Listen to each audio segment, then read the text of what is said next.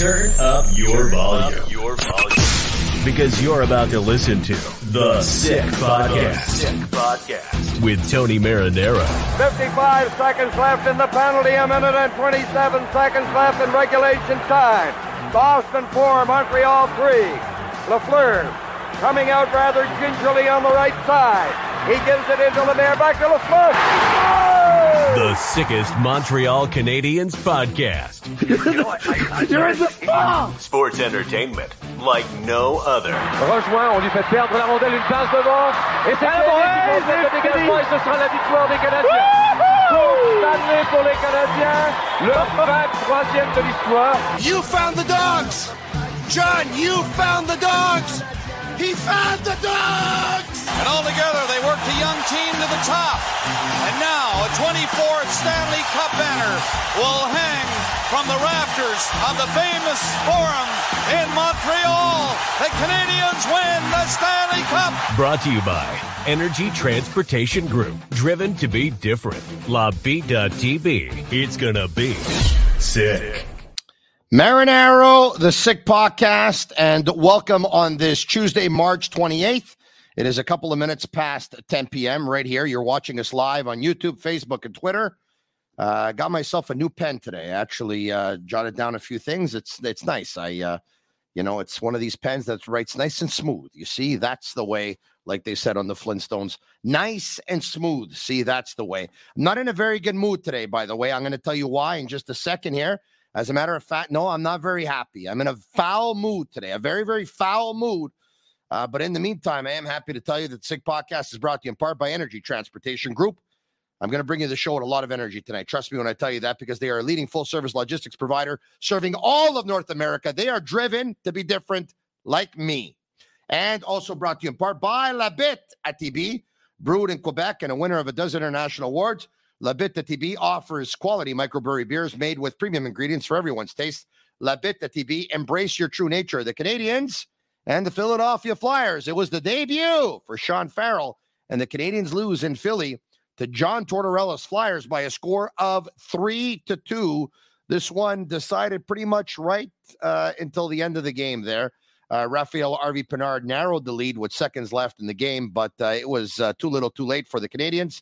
Who were tied at 1, but the Flyers goal put the Flyers up by a score of 2-1 with 2 minutes and 15 seconds left in regulation. Owen Tippett added a goal with 1:56 left in regulation. That was an empty netter on a giveaway from Mike Matheson. And then Raphael Harvey-Pinard once again, who narrows the lead with 23 seconds left. And I should tell you that Brendan Gallagher, for a second night in a row, scored again. Man, that was a nice shot. Not a bad night for Caden Primo.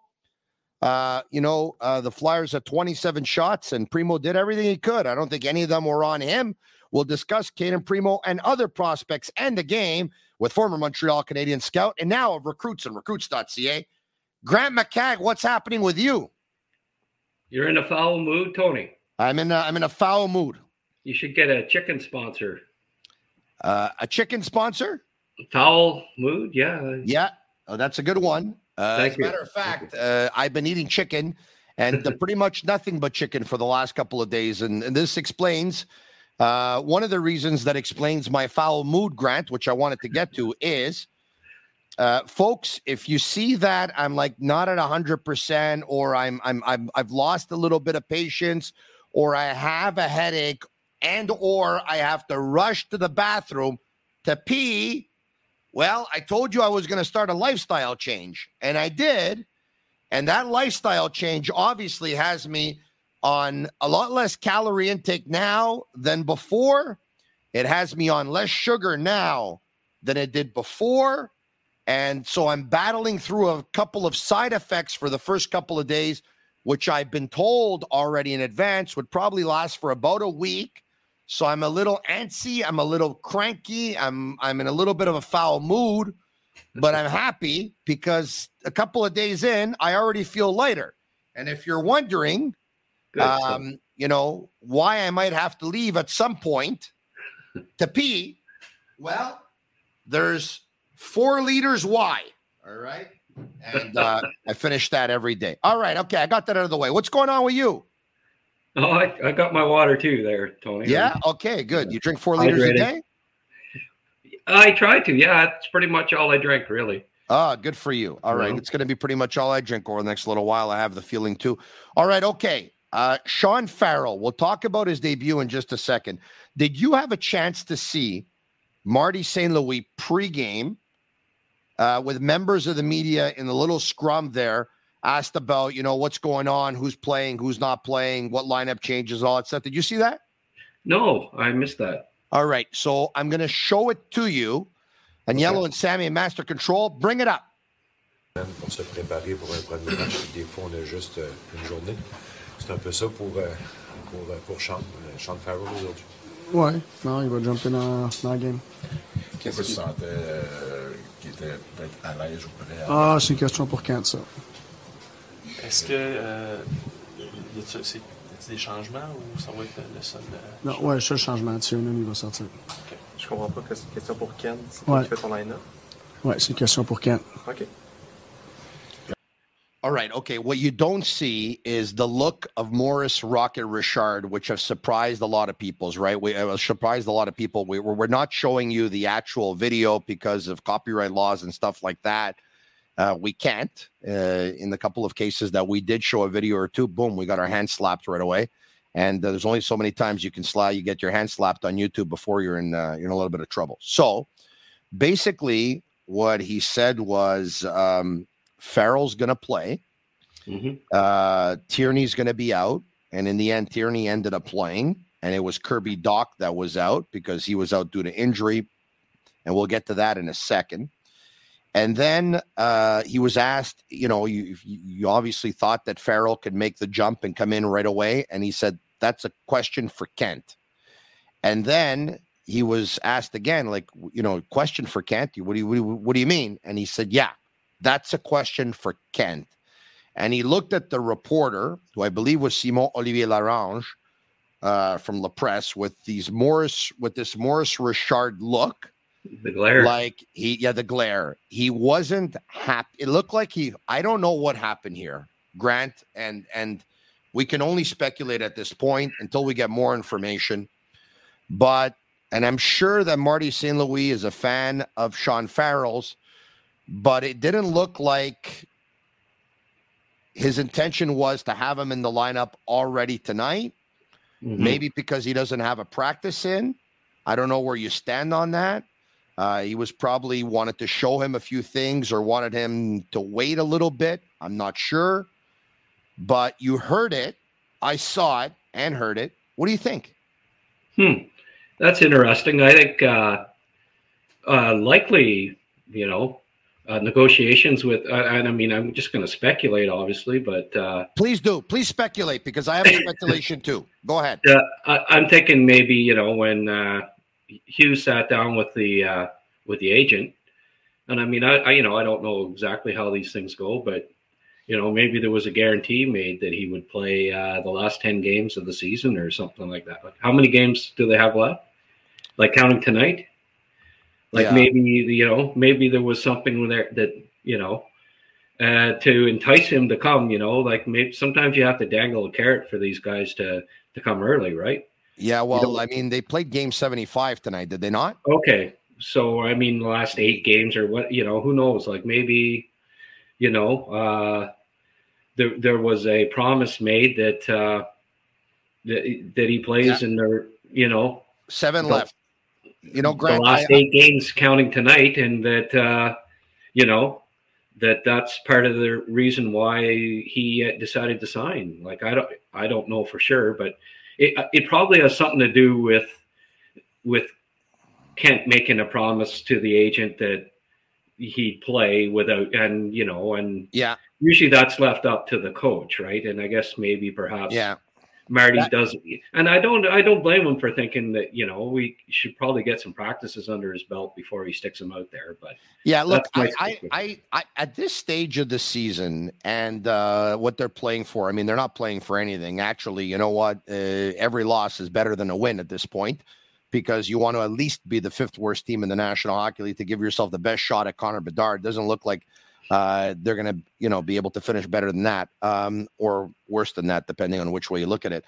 But my speculation is pretty much on par with yours. I said to Jean-Charles Lajoie earlier tonight on TVA Sports Television, I said, I'm just speculating here. So here's my speculation. Hughes talks with the agent, talks with him, talks with Sean Farrell and says, yeah, you know what, kid, you're going to play your first game in Philly, right? Thinking they're playing 2 games in 2 nights. They're playing in Buffalo the night before. Chances are Marty's going to make a change as well because you know what? 2 games in 2 nights, you maybe want to have somebody with fresh legs. So Hughes probably taking it for granted, assuming that Farrell's going to play, says, yeah, kid, you'll play your first game in Philly. And then he says to Marty, so what are we looking at tonight? And the kid, you know what, Kent? Yeah, I want to give him a couple of days before I get him in the lineup. And I also want to reward the guys in Buffalo, big win last night, this, that. I'm going to play the same team. No, but Marty, I already told the agent, I already told the kid that the kid's playing. Okay, yeah. I mean, why did you do that for? I mean, no, I don't want him to play, not tonight. Yeah, but, like Marty, now I already told him, like, what do I do? I mean, I can't go back and tell the kid or the agent he's not playing.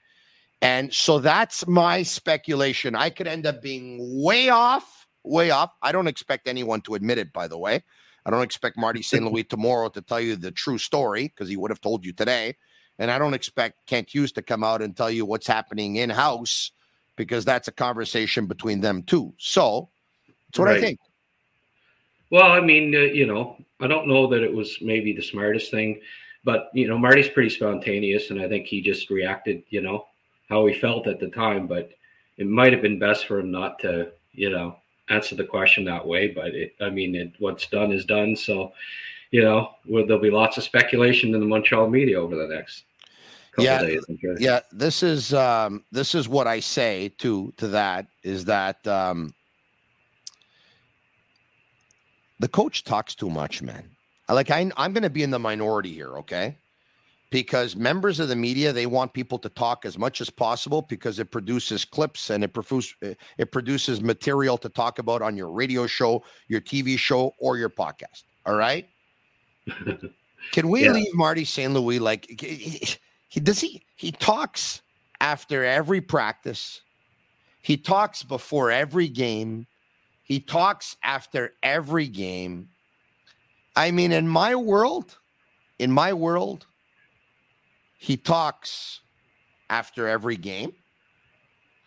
He talks after some practices. And the amount of free time that he has after that, he does 3 or 4 sick podcasts with Tony Marinaro per year. That's it.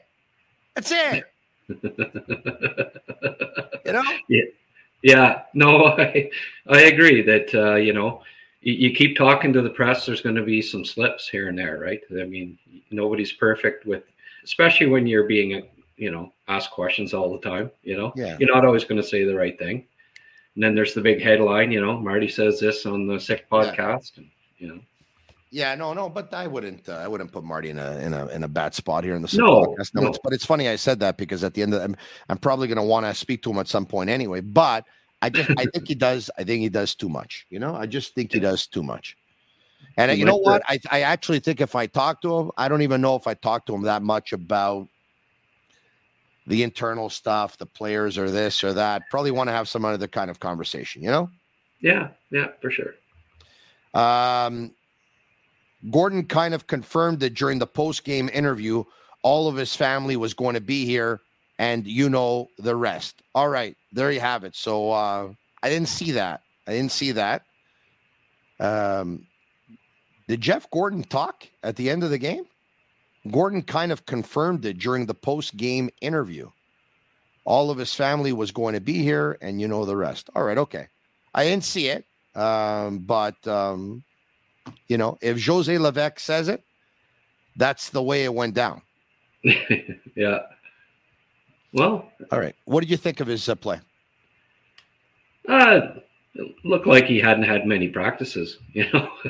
It's going to take a little while. It's. I think he stepped into the USHL and dominated, and he stepped into college hockey and dominated, and he's not going to be able to step into the NHL and dominate, So it'll be a bit of an eye opener for him. It's going to take him some time, but The one thing that's always been a bit of a concern, and probably why he dropped to the fourth round, it was because he wasn't an elite skater, let's say, and you didn't notice it at the USHL level or college, but I thought you noticed it tonight that he's certainly not an above average skater at this point. No. So would you agree with that, Tony? No, he's an average skater, period. Yeah, right. Yeah. So, it's going to take some time to adjust to the speed and the size. And what I also noticed was, and you didn't notice it in the USHL and in college, is how small he is, like he's up beside Nick Delorier there at one point, and there has to be, 50, 60 pounds difference there almost, so it's going to be an adjustment period for him. And certainly being stuck on the line with Gurianov too, and Drouin, who, there are nights when they can be pretty well invisible. And I didn't think that they were especially on their game tonight either. So it wasn't it was a bit of a tough spot to put him into, I thought, without practices and such. And I think that's part of what Marty thought too, Yeah, I'm just, pardon me, I'm just going to bring up Marc-Andre Perreault's tweet. And Marc-Andre Perreault says on Jeff Gorton, Jeff Gordon tells us that the main reason to play Farrell tonight was to make him play his first game in front of his family. Understood that it's one of the reasons. He also said the negotiations with Cole Caulfield are going well, and he is confident that it will continue to go well, says Marc-Andre Perreault, with a Jeff Gordon smiling when he said it. So there you have it. Jeff Gordon spoke, and there you have it. He was. They wanted him to play in front of family and friends, and maybe the coach wasn't aware that they had made him that promise. And coaches probably, I would imagine, they don't like when someone kind of dictates the lineup, right? Yeah. But it happens. It happens. It happens more than people think, and especially in Montreal. A lot of college kids, when they come out, they play pretty. They're almost in the lineup within a few days. Like, I expected this. Yeah. Even if I don't know that he necessarily was ready. Yeah. It happens a lot that they play pretty quickly. I think even Jordan Harris, he sat out the first game on that Florida trip last year and then played the next night type thing too, Yeah. There's a lot of guys that they're, for whatever reasons, and I think it's to do with the deals that they make with the agents and that, well, okay, we'll sign now, we'll come out early, but we want guarantee that he gets to play some, Yeah, and don't forget, the more games you play, the more money you make. And that's right. Yeah, that's right. And burn that entry level year contract. That's always a big incentive for them, Yeah. Like why he didn't do like Struble and go, just sign the AHL contract and not burn a year this year, Yeah, because they think he's a National Hockey League material. Having said that, he's going to have to get stronger. Yes. He's going to have to get a little thicker. He's going to have to work on that skating in the offseason that you talked about to bring it up a notch, or else, we all know he's shifty and he has a lot of talent, but what he's done so far will not be able to translate at the National Hockey League level unless he's able to do some of those things that we just talked about, right? What else do you see?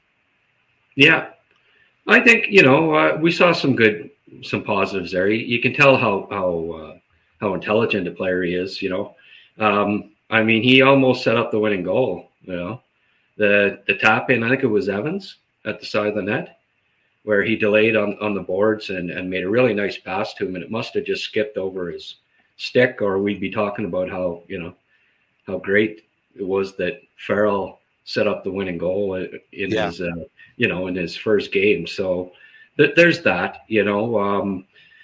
Again, I don't Gurianov was pretty much invisible tonight. He and was.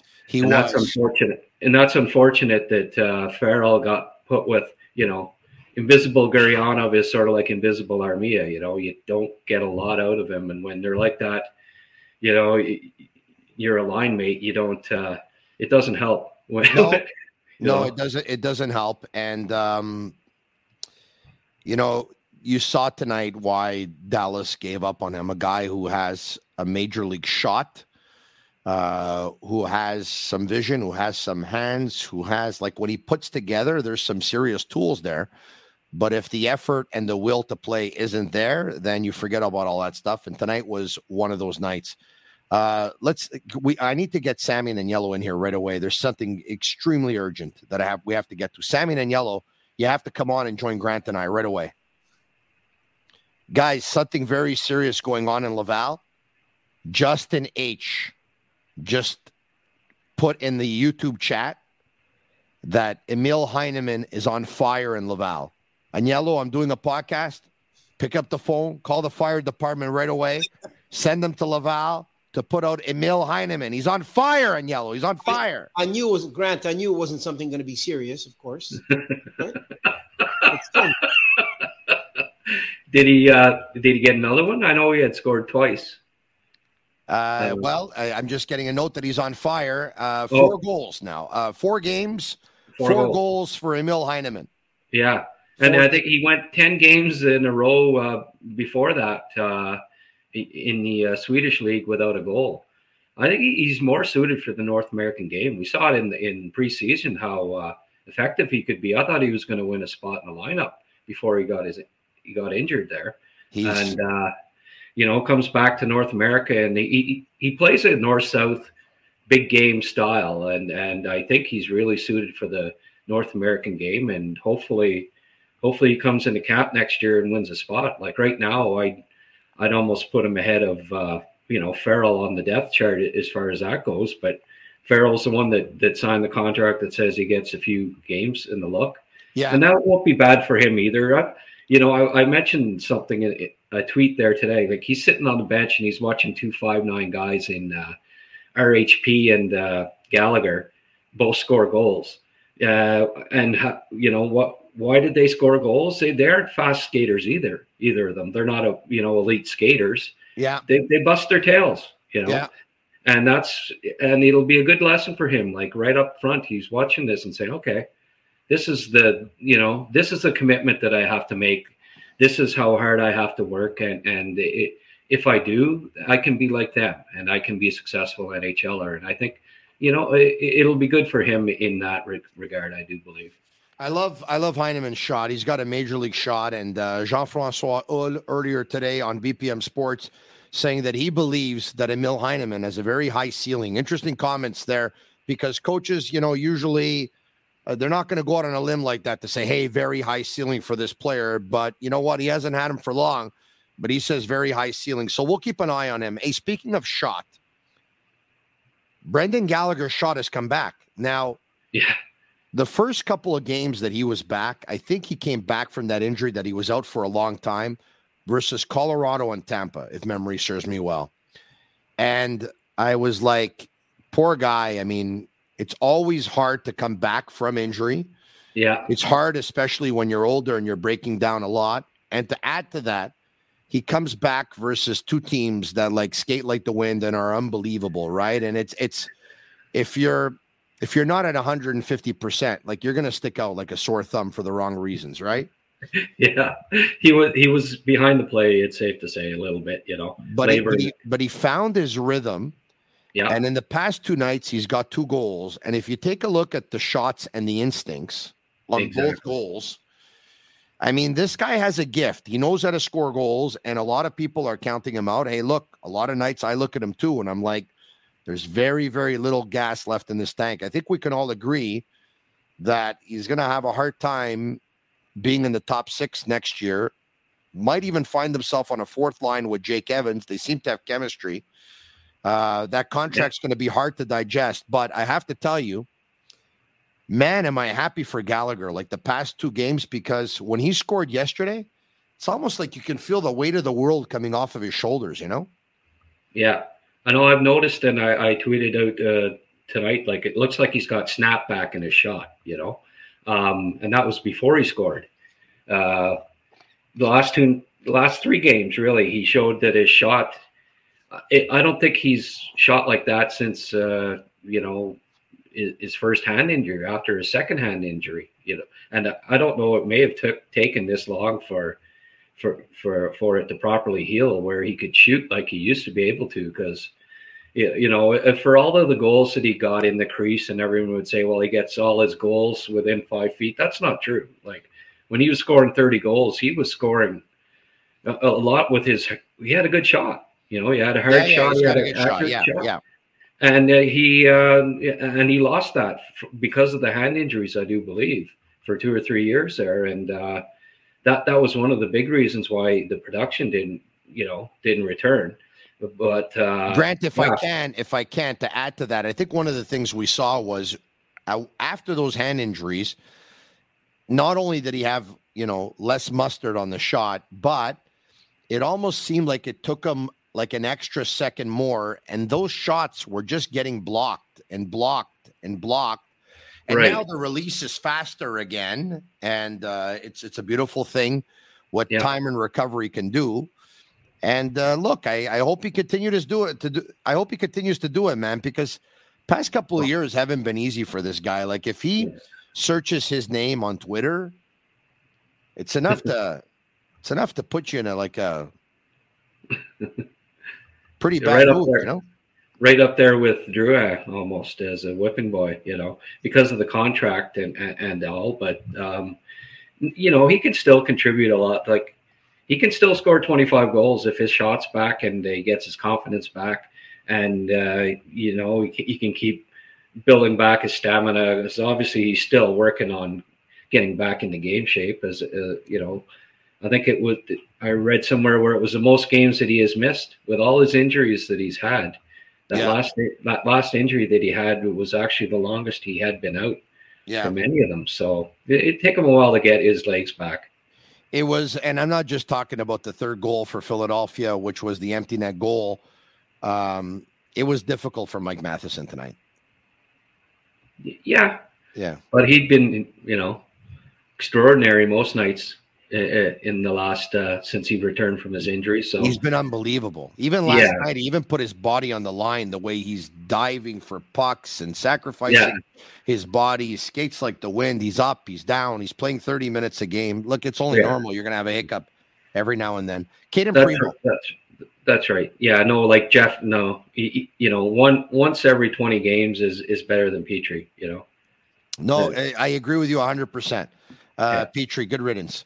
The manager at Costco is very happy. Listen, Caden Primo. Yeah. He I think the biggest thing with him in his other, appearances in the NHL was he just seemed overwhelmed. He'd let in a goal and it would just kind of snowball on him. And tonight,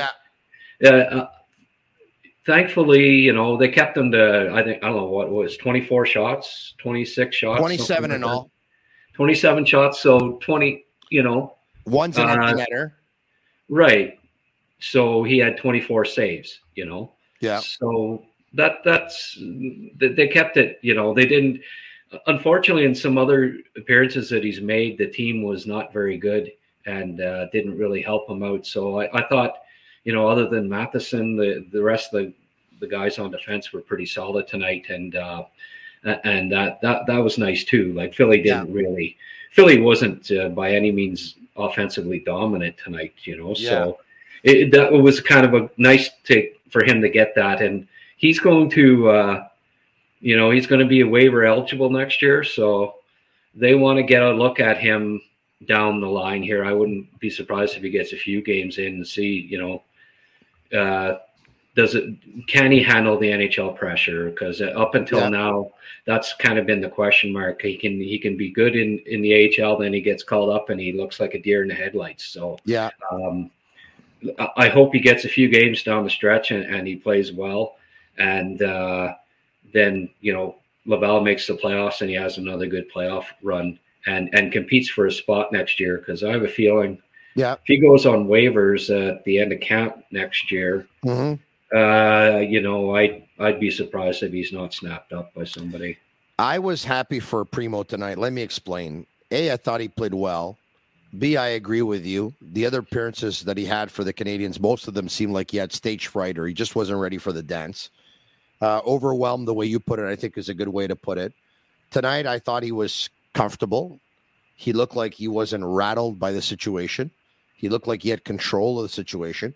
Clearly, you'd have to think he was motivated going up against, the team that his father used to play for or the organization that his father used to play for. But it was an audition for Caden Primo tonight. An audition not only for the Montreal Canadiens and their future, but an audition for him and his future. That if it's not going to work out here, let me show other teams around the National Hockey League what I got. And tonight he was able to show other teams, especially the Philadelphia Flyers, who got a live look. And if I'm the Flyers and I too want to rebuild and I want to go with youth and I'm not sure about my goaltending and I can always use some depth, I would take a flyer on a kid named Primo, who's like 6 foot 1,000. And you never know. You never know. Yeah. And to top it all off, there's talk of maybe trading Carter Hart and stuff like that, who, by the way, had a great game a couple of nights ago. You never know. Who knows if maybe Caden Primo one day becomes a Philadelphia Flyer, either via trade or waivers or whatever. No, that's a good point. And, maybe the Winnipeg Jets were watching too, right, Tony?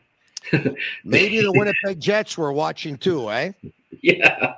So clearly we're talking about Pierre-Luc Dubois again. Okay, so I haven't talked to you in a while. It's always fun when I do. So I haven't asked you your opinion yet. But, of course, we talked about it yesterday. Elliot Friedman saying, look, at 95%, Pierre-Luc Dubois is going to be a Montreal Canadian. His contract is up at the end of the year. He will be a restricted free agent. And, he wants to take a page out of, Patrick Kane's book, which is telling his team, hey, you know what? It's going to be the Canadians. Or Adam Fox wanted to sign with the Rangers. In this, a trade was done for it to happen. A trade was done for Kane to happen. So now a lot of people are wondering, are the Canadians going to end up making a trade with Winnipeg so that this can happen this summer instead of waiting for not this summer, but the summer after that? So would you take Pierre-Luc Dubois? And if so, at what salary? And if so, would you take him before he's an unrestricted free agent? And what would you give up to get him? Yeah. Well, if there's 95% chance that he's going to sign with the Canadians, I certainly wouldn't sell the farm because me neither. Just wait, I don't know. Do they think they can contend next year? Dubois, maybe add another free agent. The rookies all get better. I think they still probably realistically think they're, another year away from really contending. So from that standpoint, it probably doesn't make sense either. It's a lot dependent on what Winnipeg, are they going to be looking for? Some of I heard it was on the radio. Primo sent back down, by the way. Okay. Yeah. Well, they need him in Laval, but radio. What are you talking about? English radio? Yeah. Yeah. Saying like Gooley and the first rounder. I wouldn't even consider it. That hold on a second. Somebody said on the radio that they would trade Gooley and a first rounder for Pierre-Luc Dubois. That's what it would take, and blah blah blah. Pierre-Luc Dubois is a great player, and all. Do you know this who that somebody is, or? No, I just caught the end. It's somebody named Mike. That's all I know.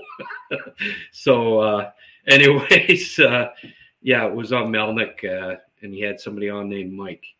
I don't know who it was. Mike Johnson. Mike Johnson. Okay. Well, that's probably who it was. I didn't recognize the voice. Usually I do, but it sounds a little different on radio than TV. Yeah. But well, I like yeah, Mike Johnson a lot. I think he's excellent at what he does. Right. But there's no way I would trade Caden. No. Well, that's it. No. I would not do that. I would not do that.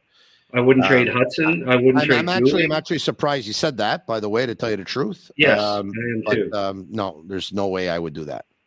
And I don't know that he necessarily said, "Oh, for sure I'd do that," but he said that would be what Winnipeg would want, and that if Montreal wanted to get him, that'd be the price that they have to pay, right? Yeah. And if that being the case, no, I'm not. If a guy's going to 95% chance he's going to be with you next summer, why would you do that? It just you already traded a young stud defenseman in his first year in his National Hockey League career on a entry-level contract for a kid from here who wanted to come play here. Now, I'm not saying that Pierre-Luc Dubois is Jonathan Drouin because he's more established than Drouin. He's put up more points than Drouin, so he deserves that respect. But you know what? The Canadians have a lot more players at the forward position in terms of depth than that resemble Dubois in terms of what they can bring in terms of production than they do have young defensemen that resemble Caden Gooley. Out of all the young defensemen, Caden Gooley is number one on the depth chart. Number one. I agree. He's, first pairing left defenseman for the next decade versus a centerman that may not be more productive than Doc and Suzuki. So which has more value? It's not even close. Who, by the way, might not even play center even if he comes here. That's right, because you've got Doc and Suzuki. Yeah, so, and maybe he does, and Doc plays the wing, but we've heard Kent Hughes and Jeff Gordon on more than one occasion, even Marty St. Louis say, they see him, Kirby Doc, as a center. Right. But listen, I got to tell you, I don't understand the rush in all of this. I really don't. He's going to have another year contract. He's going to touch at least $7 million, right? You're still going to have Hoffman, who's going to be under contract next year. You're going to have Armia, who's going to be under contract. You're still going to have players who are going to be under contract, and then eventually, they'll be gone. You don't have to accelerate this much. Like, right? I don't get it. Maybe there's a push from the owner saying, guys, we needed a French star before. We need one now more than ever, guys. We need to sell more tickets. I don't know. I don't get the rush. Yeah, Jeff's a pretty bright lad, and I think he would remember the Durant trade, and I don't think that he would push it again, just for the sake of getting a French Canadian quote unquote star. Yeah, and 61 points is Dubois' career high. And I looked at the stats. He was 9 points in his last 20 games, So he's not trending in the right direction right now, Like, I don't think his value is at an all-time high by any means. So, and also, Montreal holds the cards here as far as I'm concerned. Like, they can be, they don't have to be desperate about it. And I really don't think that Hughes is, and that they'll be patient with it. I guess some people think, well, if you don't make the move, then he'll go somewhere else, and maybe then he won't sign with Montreal. Well, that's not the end of the world either. Montreal is still going to be a contending team in 2 or 3 years with Pierre-Luc Dubois or without him. He'd be a nice piece to have, but yeah, it'd be a nice piece to have. But only if it's a fair price and less value than what he's worth, I think. Winnipeg has no leverage here. Montreal are in the driver's seat. If the Canadians give up a lot to Winnipeg, it's only because they want to play nice. They don't have to play nice. No. They don't have to. Friends is friends. Business is business. Agreed. All right. Okay. We're going to get to your calls, by the way, a little bit later on at 1-888-585-SICK, 1-888-585-7425. It is a toll-free number. Does it worry you That pure look has already been on two teams, and he wanted out from the first, and he wants out from the second. A little bit, but hopefully Montreal is like, it seems to be that's where he wants to play. So, there's a possibility he could flourish there too, but I mean, I've seen he hasn't proven himself at playoff time, really. He had a hat trick one time against Toronto, one game. But other than that, in junior, he underachieved. By the way, I think he was like benched or scratched the night before, though. That was like a real big game for him. Right. Remember? Sometimes it seems like he needs extra motivation. Or he was called out from Tortorella. I forget the situation, but it was not good. And he bounced back, and that was a character performance by him. Hey, listen, Agnello and Sammy are telling me that there's a lot of questions for you. Okay? So what we're going to do is I'm going to sit back. I might even put my feet up, okay? If Agnello and Sammy are okay with that. By the way, like, I've never done this before, but Agnello and Sammy, can we bring him back for a second here or what? Let's bring him back. Agnello, Sammy, come back, man. What are you guys doing? Agnello's camera shy. Oh, there he is. Listen. No, you can't put your feet up. If I do that. No, you can't put your feet up. No. Oh. No, it doesn't look good. It doesn't look good? Not at all. So for the look, for the brand, is that it? Yeah, very bad for the brand. Very bad? Yeah. You know we that almost have the same slippers there. Oh, God. Wow, look at that. A lot of questions for Grant. A lot of questions for Grant? Yeah, a lot of questions for Grant.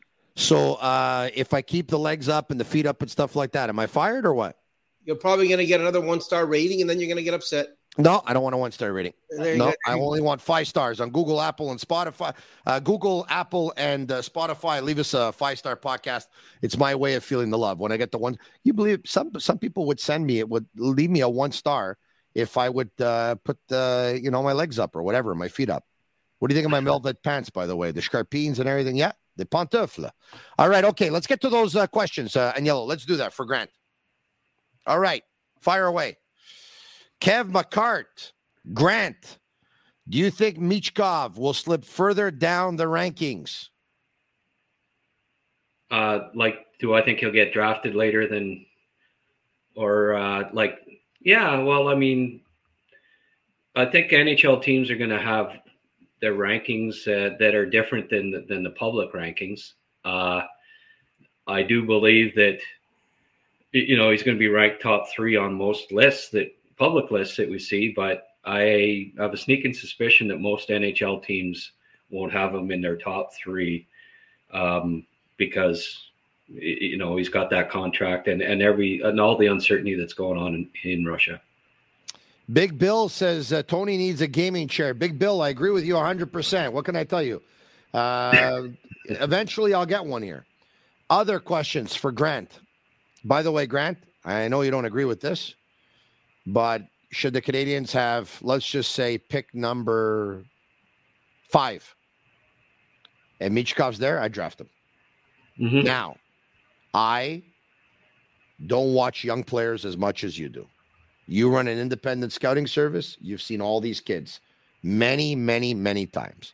The only thing I can tell you, in the short amount of times I've seen the players, Michkov, for me, is the second best pure talent in the draft after Bedard. I could be wrong. You're the expert when it comes to this stuff. Yeah. Well, you draft these guys top 3, top 5 to win playoff games. And certainly if you draft Michkov, he's not helping you win any playoff games for at least 3 years. You're not going to make the playoffs for the next 2 anyway. Yeah. Well, I don't necessarily agree with that either, but that's another story. Well, Kent, you said it. I mean, unless he's well, he can't predict. He doesn't. What, he said he's not making the playoffs in 2 years from now? He told Pierre LeBrun. Pierre LeBrun said, how much longer is this going to continue in terms of not making the playoffs and stuff like that? And he said 2 years, maybe 3. Yeah. Well, I mean, I'd like to have heard Marty's comments on that. You know, Yeah, I hear you. Yeah, of course. Yeah, but maybe he's under promising and well, he wants can't to predict. He can't overdeliver. predict the NHL standings. He's trying to keep the pressure off himself. Yeah, I know you're right about that. You're right. Yeah. Listen, I'm just trying to make conversation here. Yeah. All right. Okay. More questions. Yeah. John Wayne, who is not the original real John Wayne, by the way. Grant, do you believe that in the medium to short term, Slafkowski becomes a legitimate winger on the top two lines? And Yellow will do the editing on these questions, or he's slipping behind on the. You know, he can't edit the spelling in these questions, I guess. No, he can't. No, he can't. Okay, that's 2 in a row there. What did you win a spelling bee once upon a time, or what? Yeah, well, I'm a journalist, so you know. You're a journalist. Okay, I'm a little right, okay. I'm a little anal retentive when it comes to that. Remind me never to play a game of Scrabble with you, my friend. No, you get your butt kicked for sure, Tony. Yeah, cards I'm good at. Scrabble, not really. The question was, do I think he will become yes. I mean, legitimate, of course. You know, it could be as soon as next year. I figure he starts in the top 6 at training camp next year, and he wins a spot, and he's a top 6 guy starting next season. From then on, the rest of his career. David Timmis says, stop with the insults for English radio. Why, Dave? I mean, I can do whatever I want. It's my podcast. But anyway, what insults did I say? I just said it's not what it used to be. I think that's a foregone conclusion. All right, okay. Next. Claude says, Tony, you're testy. I am. I told you. I'm on 4 ounces of meat at lunch, 4 ounces of meat at supper, and vegetables, and 4 liters of water. Yes, I'm testy. Yes. Bear with me. Please bear with me. Mario, I realize I'm testy. Even my wife said to me, what's wrong with you? Just bear with me, I said. Give me another week. Question for Grant. If you got the second pick and you're Montreal with my 5th, 6th, or 7th pick, I would offer you my pick with Jordan Harris for your second pick. Would you consider it? No, so would I consider it if I'm the other team, or if would I consider making that offer? I wasn't quite sure what. All right, so you're the other team. You have pick number 2. Okay. I'm the Canadians, and I have pick 6. Mm-hmm. And I offer you that pick and Jordan Harris for your second. Well, I mean, that's pretty specific, you know. I mean, it would depend on if the team needed a left defenseman, and you know, if Harris was a good fit and they thought he would be in their top 4, then sure, you'd consider it. But you know, what would you pass on Adam Fantilli? Adam Fantilli could be a 40-goal scoring center, your top line center. So no, you know, there's a reason why teams rarely move down from the top 2. It's because they think they're getting legitimate first-line players. And, you know, with the 7th pick and Jordan Harris, you're probably neither of them are going to be legitimate first-line players. You might luck out with the 6th, 7th pick, but the odds are that the top 2 guys are the cream of the crop, and Fantilli. No, if I'm the other team, I would probably pass on that unless you thought Harris was going to be a top 4 and you weren't as high on Fantilli as I am. But I think most teams are. Yeah. Nicholas says, Grant, you seem like a nice guy, but it'd be beneficial if at some point you do your mea culpa on some previous hypothetical selections and said, I take player X over player Y, but I could be wrong. I want to answer if I can. Folks, the job of an amateur scout, in my opinion, is the hardest job of any hockey executive. I think it's harder than the job of a pro scout. I think it's harder than the job of a GM. I think it's harder than the job of an assistant GM. I think it's harder than the job of a coach. my opinion, seeing a player right now or seeing that player 3, 4, 5 times, putting him in a pool with other players in their age group and trying to decide who's 1, who's 10, who's 20, who's 30, who's 40, who's 50, who's 100, who's 200, who's not drafted. And then not only that, but changing it up and changing everything up, because as you look into your crystal ball and you have to decide who do you think is going to end up having a better NHL career, it might not necessarily reflect what you think now, and you might have to change everything up. At the end of the day, it is the hardest thing to do. And you know what I love about Grant? And I've said this before, and I'm going to say it again. He has his opinions, and he sticks with his convictions. He tells you what he thinks, and he's not afraid to be wrong. And I would rather that than somebody tell me, yeah, well, this guy, for this reason, I can see it. For that reason, I can't see it. This other guy, for that reason, I can see it. For that reason, I can't see it. And this other guy, I never liked that kind of radio. That's why the collaborators that I had on the air were not those kinds of collaborators. I like people with opinions. It stirs up conversation.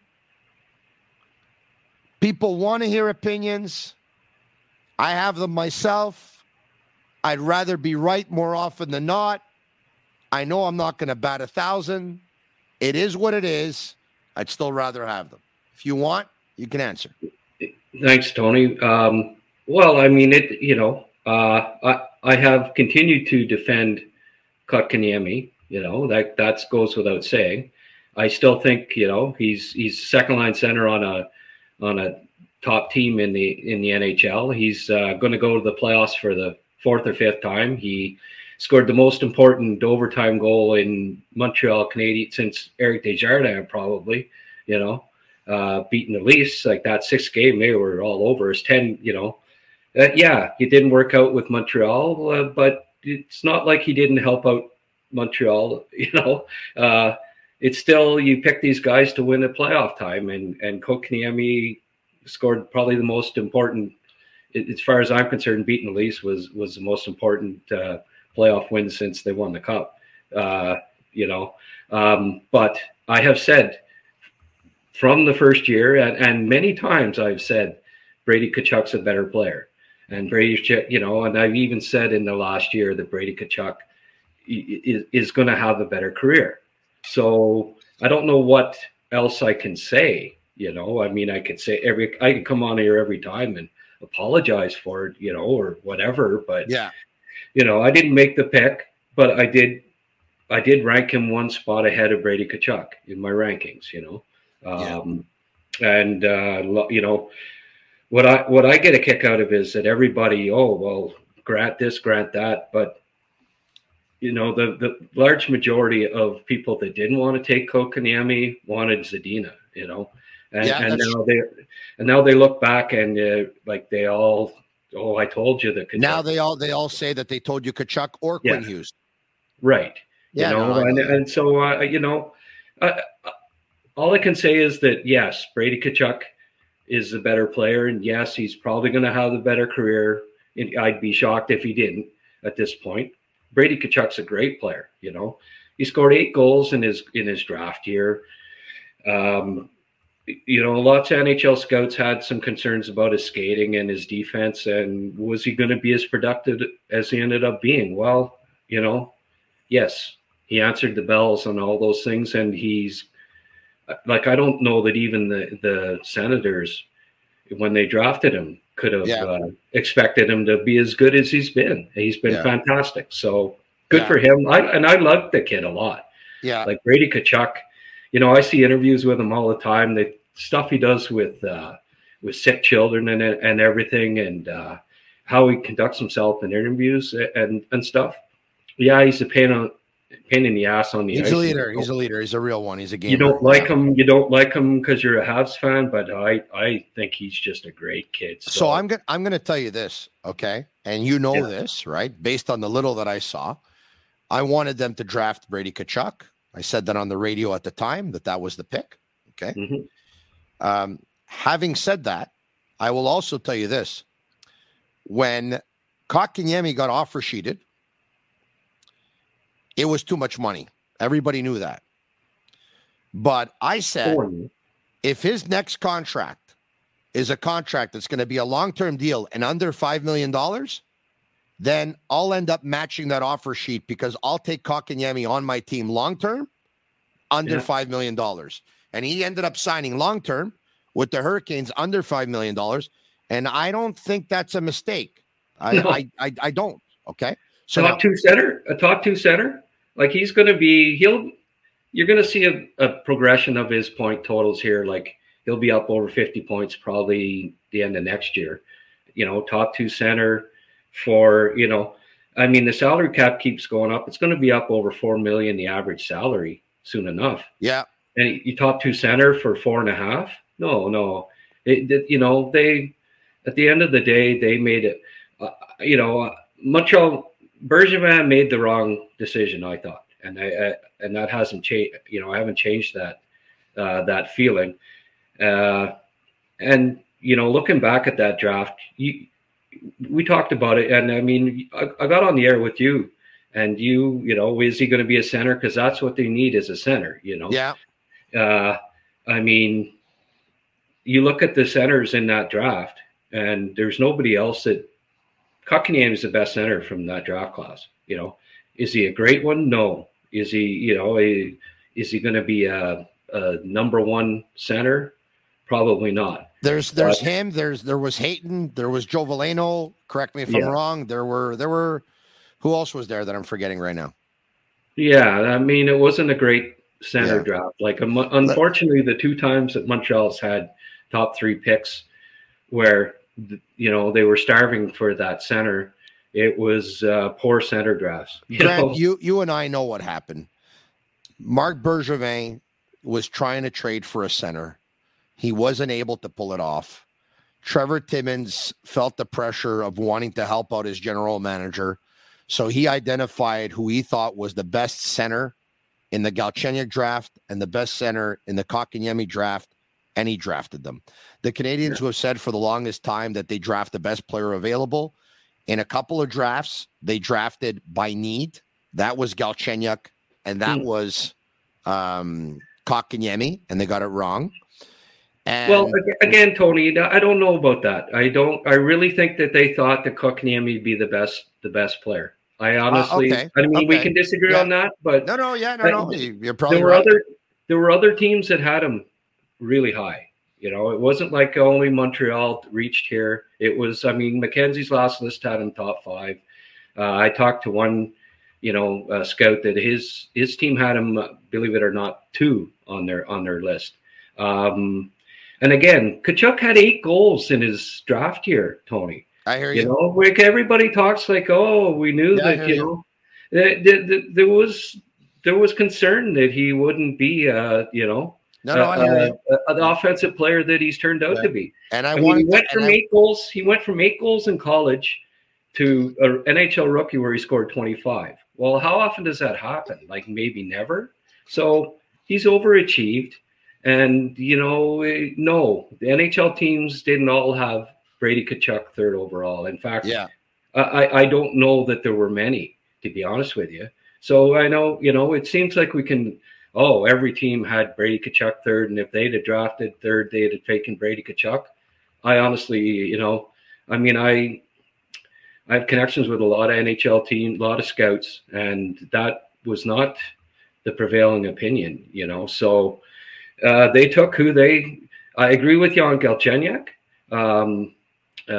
that they, but that was a bad draft too. It wasn't a great. Well, Morgan Riley was at 5, and I think Philip Forsberg was at 11 or something. And Galchenyuk had scored something like 100 points as a 16-year-old, and then he hurt his knee. Yeah, ACL. Yeah, and he only saw him a few games, and I'll give Trevor credit for that. He was never he had balls. Like when he took Carey Price 5th overall. Yeah. Like, remember the reaction of Pierre Maguire and this is off the reservation. Yeah. Just how can you do that? He's got Theodore, he's got Halak, like da da da da da. Well, Trevor didn't always follow. Cristobal Huet, Jan Danis. Yeah, I think he mentioned Jan Danis too. Because Carey Price, he thought was going to be better than all of them, and he was right. Yeah, he was carried the Yeah. franchise. So, I mean. You wonder what would have happened if they would have drafted Kopitar, but I listen. He drafted the guy. He drafted the guy who ended up being the best goalie in hockey for a long time. Tony, that's revisionist, and nobody saw Kopitar. He played in Slovenia, Yeah. So 10 teams passed on him because there was that unknown. Yeah, he looked great at one under 18 tournament. Well, so did Kotkaniemi. Yeah, Kotkaniemi outplayed Jack Hughes and won a gold medal at the under 18s. He was fantastic there. So, we always look back and in hindsight and this and that. Well, NHL teams make their lists and a lot of teams had guys, Hey. Like Kopitar, it's easy to say we should have taken him at 5, but he didn't even go top 10. No, he went 11th. Hey, Grant, don't get me wrong, and I've said this before, and I'm going to say it again. I think Trevor Timmins was given a really rough ride here. And if you take a look at what the Canadians have now, okay, Caden Gooley's who? Yeah, I know you always talk about, he's Trevor Timmins. They should get a few top 5 picks in a row type thing. And while they haven't done that, I think Gooley could be a top 5 player from his draft class, or at least top 10. I think Caulfield could be a top 5. He should have been drafted top 5. Yeah. So that's as good as, which is better, having a top 5 pick or drafting a player who is top 5 in his draft class. Well, they did that. That's the most important thing. It's not where you draft, it's who you draft. Look, I'm going to tell you something. Logan Mailloux, 31. Another one. That could end up being a steal by Trevor Timmins. He could be top 5 from his draft class. They traded for Suzuki. He could be top 5 from his draft class. They traded for Doc. He could be top 5 from his draft class. Slavkovsky, he can be top 5 from his draft. No, I hear you, but I want to get to a couple of Trevor Timmins picks if I can, okay?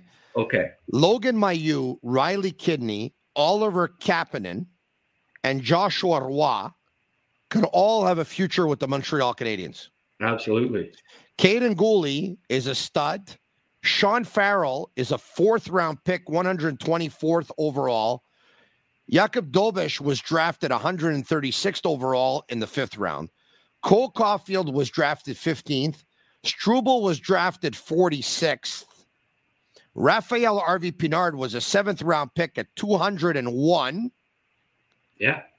Jordan Harris. Jesse Ylonen is starting to look like an NHLer, if you ask me. I don't know what the ceiling is, but he's an NHLer for sure. Romanov got them Doc. Romanov essentially got them Doc. Sergachev was a great pick. It's not his fault that they traded Sergachev. I'm sure he didn't want Sergachev to be traded. Yeah. Like the last, there was a stretch, and, he'll be the first to admit it that the first-round picks didn't turn out so well. But, these last few drafts were good. And we're starting to see that. It's funny, the new management seems to be a lot more receptive to signing draft picks that Timmins made than Bergevin was, Yeah. Like, I look back at the 2016 or 17, there was like hardly any, they made 11 picks and they only signed like 3. And they've already signed 5 or, out of the Farrell draft now. Gallagher was a 5th-round pick. Yeah. I mean, and that year, of course, where he drafted McDonough 12, Pacioretty 22, and Subban 43, that's his best ever draft. That was fabulous. Listen, here's the deal. When they drafted by position, It was Galchenyuk and Kotkaniemi. But you said they probably drafted Kotkaniemi because they thought he was the best player. That's okay. When they drafted by size, they drafted Tenorti and McCarron. Those were two mistakes by drafting by size and not the best player. And the draft of Louis LeBlanc, I don't think that one was on Trevor. I think, Trevor was either A, told, or B, looked at everyone and everyone said, you got to draft the kid that everyone's chanting his name. And look, there were other hiccups. I mean, Danny Cristo and Fisher was a hiccup, obviously, because he could have had Giroux, and there were some hiccups. But I think Trevor Timmins was given a real rough ride. I think his work was better than a lot of people think. Yeah, and I think what we'll see over the next few years is proof of that as these guys keep coming in and they keep prospering, like Joshua Waugh. Yeah. Jeez, what a pick, in the 5th round. Grant, they had no onus on development back then. They thought player development was bringing in a skills coach a couple of times a year to show them how to do a wrist shot and stuff like that, not having somebody work with the farm club and the big club every day and having the coaches work with the players on it too every day and having a specific plan for each individual player. That's what they have now. And I'm convinced in that famous debate of do the Canadians draft badly or do they develop players badly back when Trevor Timmins was the scout of the Canadians? I'm convinced, I was back then and I still am now, that the development was a bigger problem than the scouting. I'm convinced of that. Yeah, I think for whatever reasons, there was a disconnect between, who they drafted, the coaching staff and the management, and who they draft and the scouting. Like it seemed like they didn't give drafted players proper opportunity at times. They'd either not sign guys or they'd end up giving contracts to undrafted Quebec leaguers, instead of kids that were top 4-round draft picks. And, you're going to win with talent, and you get that in the draft, and you have to develop and you have to embrace it and you have to develop it. And it seemed like, Trevor draft players and they go to the farm team and, the coach wouldn't play him, like Josh Brook was a good example. He was, maybe the second best power play defenseman in the WHL.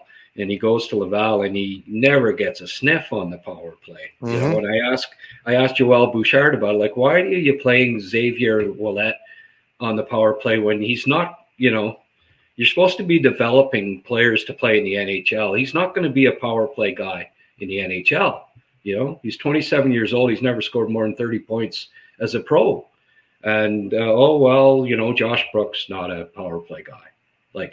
And he determined that from practices all the time. Never given him an opportunity to play on the power play. Like I saw him run Moose Jaw's power play and set up guys like left and right. He never got the opportunity. He was a top 50 or top 60 pick for that reason, but then doesn't get that opportunity. And eventually he's sticking him up on the wing. Not even playing them in the top 6 on defense, and they've got 5 or 6 guys that were, I don't know, like they were never going to play in the NHL, that were career minor leaguer journeymen playing instead of Brook. Well, his job is to first and foremost was to develop, draft picks. That's a job of an AHL coach, and it just seemed like there was disconnect there. Sherback. He goes down to the AHL. He's just a dynamic on the power play, setting up plays left and right to start the season. He gets called up to Montreal, and what does Claude do? He sits him in the stands for 5 games. Then he brings him in and puts him with 4th liners.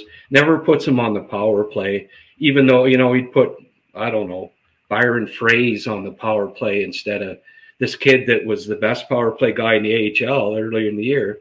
And then just, Never give the, oh, well, he doesn't win puck battles along the boards.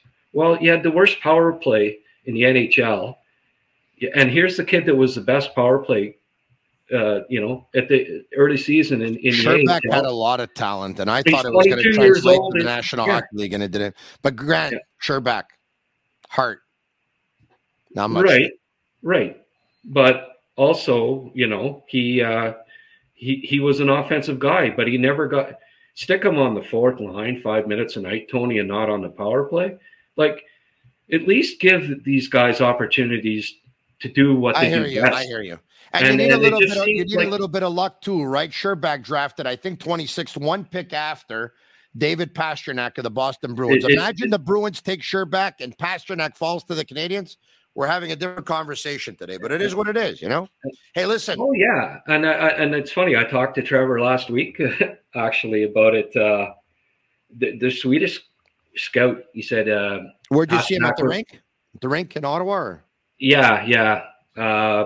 We were talking on the phone, and he said that the Swedish scout just like he just absolutely loved Pastrnak. Like that was their guy. It was just there wasn't a question about it. They were just, hoping that he would drop that one more spot and they grab him.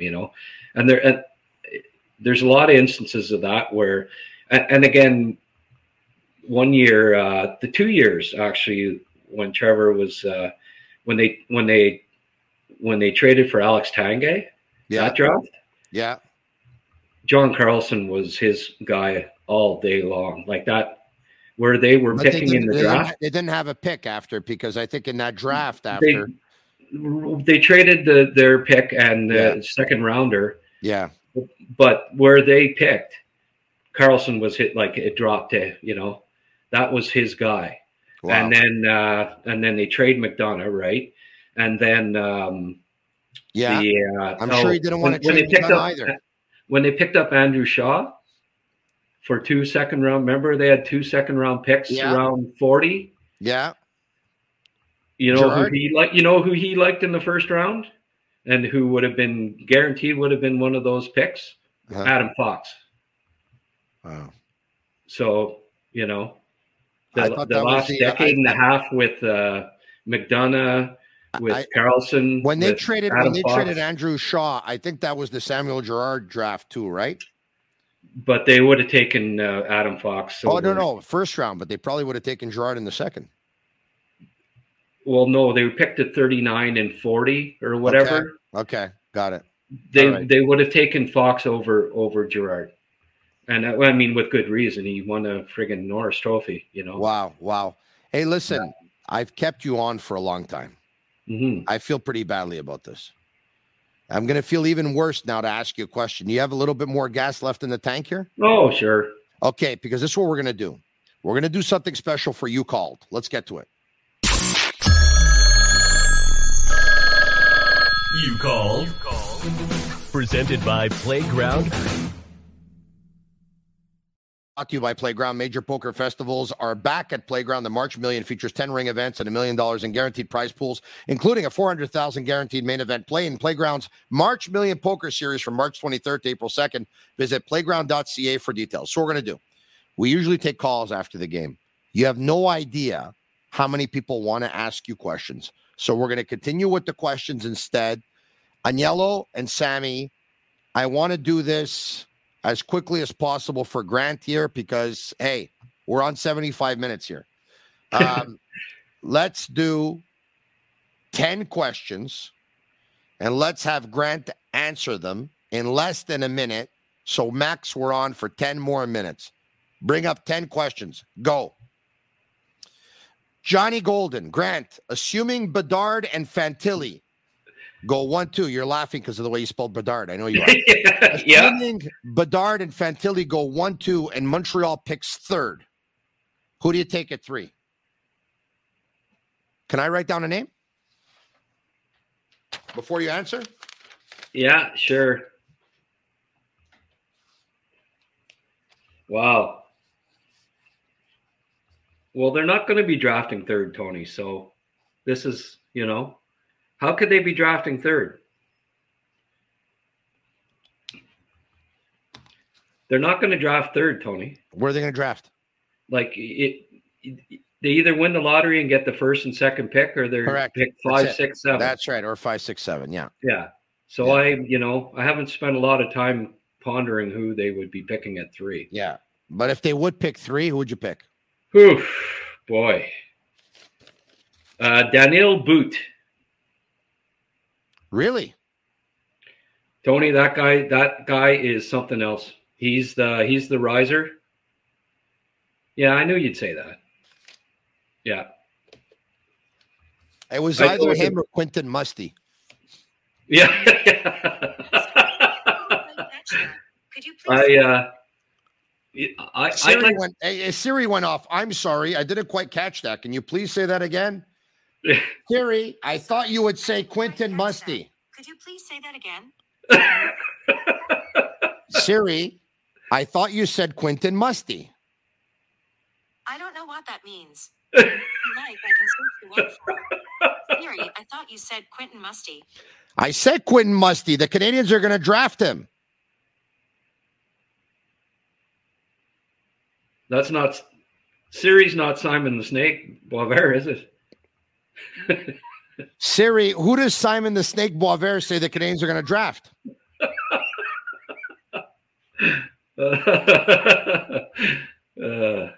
Yeah. Hey, Siri. But seriously, Tony? She's here. Siri, who does Simon the Snake Boisvert say the Canadians are going to draft? I didn't get that. Could you try again? Sure, I can try again. Simon the Snake Boisvert. He says the Canadians will draft. Found some YouTube of Simon the Snake Boisvert. Siri, would you draft Quentin Musty? I don't have an answer for that. Siri doesn't have an answer. Siri's pretty smart. Yeah. All right. Okay. Question number 2 out of 10. Let's go. Texas. I've heard Grant mention he doesn't love Will Smith. Would he be interested in hearing the concerns? Would be interested in hearing the concerns about his game. All right. Talk to me about Will Smith. His play away from the puck is concerning. He doesn't seem to be interested in going back into his own zone, and he hangs out by the other team's blue line just about all the time, and that's highly concerning for a center, especially because you get to the NHL level and you're doing that, you're not going to be a center. You're going to be put on the wing. If you want to stand on the blue line, well, then you're going to be doing that as a winger. And so, he's under 6 feet. He's not overly competitive, and he's got very big concerns about his competitiveness and defensive games. So it's for those reasons that I don't see him being a top 2 center at the NHL level. And I don't, I wouldn't be taking him in the top 5 and probably not in the top 10. So I don't think he's the ideal pick for the Canadians. Question 3. According to Brian Wild, Habs are high on Dvorsky. I'm not so sure I heard Brian say that. I think Brian said the Canadians are high on Will Smith, as a matter of fact. But anyway, Grant, what do you think of Dvorsky? Yeah, I'm a lot higher on Dvorsky than most people, and I like him more than Will Smith as well. He is the best defensive center in this draft for sure. He'd be a replacement for Phil Deneau. That it's funny how good LA got once they got Deneau, and how bad Montreal got, once he left. And I wonder if maybe we undervalued just how important it is to have that shutdown center. Dvorsky went to the World Juniors at 17 and a half and was tasked with playing center against Logan Cooley, Bedard's line, and he shut them down for the most part. He was fantastic. You know, they had a couple of upsets and came within an overtime goal.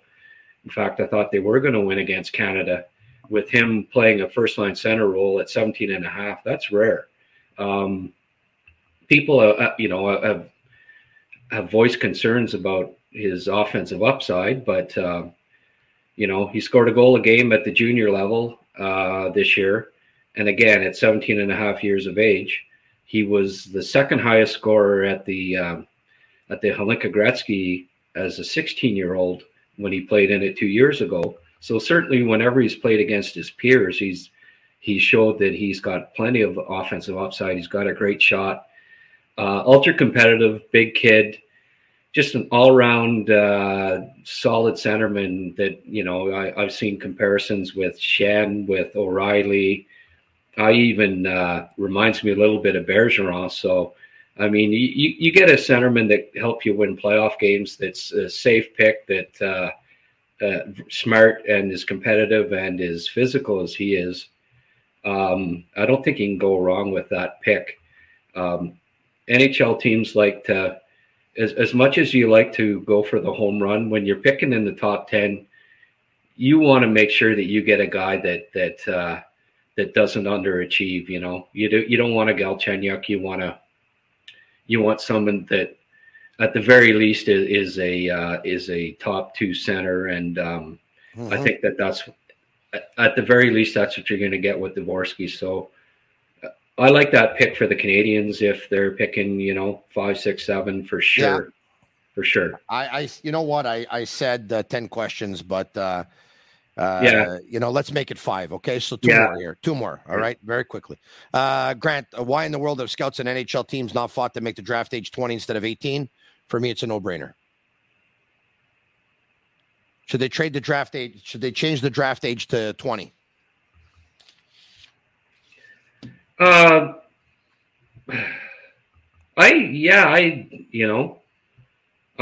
thought about that before. Maybe 19. You know. Yeah. You compromise and split.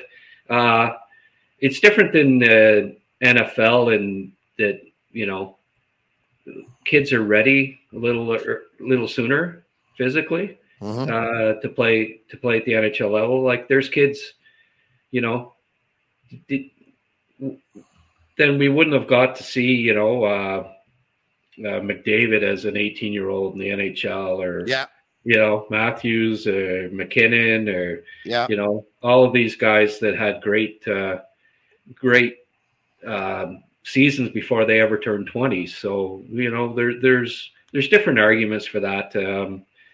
I think it's hard, you know, at this point, because they're 18. It's kind of hard to change it, you know. To get it changed back, like you have the lawsuits and all that, you know, that would ensue. So certainly, you know, it's got its pros and cons, and I can see both sides of it. Last one, because I think 66 Spinning, who is Sebastien from Quebec City, I think he actually wants to give me a call at 1-888-585-7425. If he calls, I'll take it. If he doesn't call, I'm not taking it. This is the last question. No, hold on a second. Okay, Tony and Grant, Habs need to draft a goalie, right? Grant, are they looking at a goalie? Is there a good goalie? Yeah, there's 2 that could go in the first round, but, you know, depending on where Florida ends up, I guess. Are they top 15 worthy? Maybe. Bjornsson and Hrabal are both, you know, premium goaltenders, and certainly from a need standpoint, I think that he's definitely in the mix with the Florida pick. I also think that they will highly consider taking David Reinbacher with the top pick, Tony. He's Austrian defenseman, no holes in his game. He's solid. He's going to be he played in the Swiss League this year and was minute muncher, top pairing defenseman at his age. He's the top defenseman in this draft. He's a right defenseman. There's that need with the Canadians. And I really think that they're going to highly consider him if they pick 5 to 7 as well. Thank you so very much. Agnello, Grant did overtime tonight.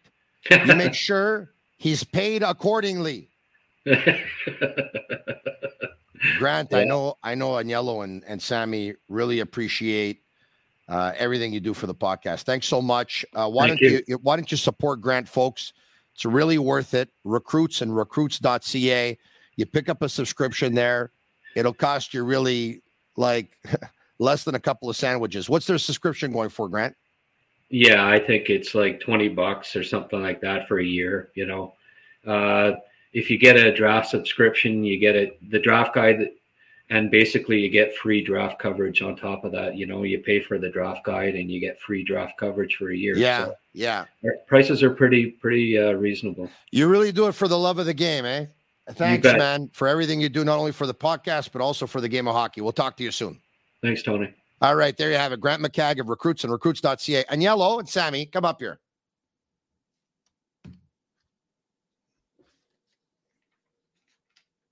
Agnello and Sammy, come up. Yes. What's going on? Nothing much. You? Are you ready to go to bed? About half an hour ago, maybe. About half an hour ago? Have you seen how many people we have watching on YouTube Live, Facebook Live, Twitter Live? 700 questions and the engagement? Yeah, it was great tonight. We have a lot of questions still. It was great. Just tonight. It was great. Every night. But Grant's awesome. Listen, let's go overtime. We are overtime. Let's go even more overtime. Yeah, okay. Go to bed, man. You got to fix your back. Hold on a second. But how about Stéphane? I think I called him Sébastien a second ago. If Stéphane from Quebec City calls you, 66 spinning, right now. Yeah, he didn't call, but he didn't call. He didn't call? No, he didn't. Okay, let's wait 30 seconds. 30 seconds. I'm going to make you this deal. We'll wait 30 seconds. 25. No, stop. If Stéphane from Quebec City, known as 66 spinning, calls 1-888-585-7425. That's 1-888-585-7425. If he calls in the next 60 seconds, we take his call. If he doesn't, we say goodnight. Okay? I think if we take the call, I'm going to give him your personal cell number. And he can call you whenever you want every day. I'm going to give your personal cell number out pretty soon. Hold on. 610-1062. That's him? I'm not sure. Hold on a second. Take the call. I got to go pee. I'll be back in 10 seconds. No, it's not him. There's no call right now. What do you mean there's no call? There's no call right He's calling. 100% he's calling. No, I don't see anybody calling. So. Okay, 60 seconds. If he takes the call, you can't go to the bathroom. Okay, well, I'll ask him if I can go to the bathroom if he calls. So Stéphane in Quebec City has 60 seconds to call. 1-888-585-7425. Start. He's got 60 seconds. I say he calls in the next 60 seconds. Well, he's not calling right now. Now 60 seconds. You went from 30 to 60 after the 30 was over. So how does that make sense? Euros. Oh, euros. Oh, okay, I didn't know. Oh, somebody says we got to give him 66 seconds because he's 66 spinning. Yeah, he's at 66 already. Is Stéphane going to call in from Quebec City, 66 spinning? No, he didn't call. Or is he going to let down an entire sick army that's waiting for him to call? No, he didn't call. You took the phone off the hook, eh? No. Hold on a second. I have a surprise for you. You want to see No. No, we got to reset. We got to start back and go 66. I have a surprise for you. What's the surprise? Hold on. Hey, hold on a second. Hold on. He said that he's trying to call. No, look, I have a surprise for you. Watch. Yeah. Look. Hi, Grant. Hey. What's this all about? Sick podcast. Hello? Who's this? Hello? And now he's pretending nobody's there. Hello, look. 1 minute, okay, 1 minute. Hold on. Who's that? Who is it? The only person that calls you. Hold on a second. Hello, who's this? Hello? Oh, he might have Is there? He might have hanged up. Not the same guy that was on. No. But why'd you bring back Grant? The poor guy wants to go to sleep. Grant, why did he bring you back for? I don't know. Because I didn't leave. You want to get to bed, huh? No, this is great, Tony. Yeah. Agnello, who do we have here? I don't know. We keep losing the line. I don't know what it is. But do you not pay your phone bills, or what in the world's going on with you? It's him. You don't hear him that well. I think he's cutting off all the time. He's not cutting off. He's in Quebec. He's not in he's not in Bora Bora. No, he's not coming through. He's not coming through. No. You can't do this. You're really on it. You cannot do this. What's the damn number? Justin says 1-888-585-7425. See what he says? Les gars raccroche. He says you're hanging up on him. Hanging up. I don't know what it is. You don't know what it is. Look. All right. So now you're back. Yeah. Let's see if we can get this call. I'm confident we're going to be able to get to this call. I am. I'm confident. Stefan, this is my guy, Stefan.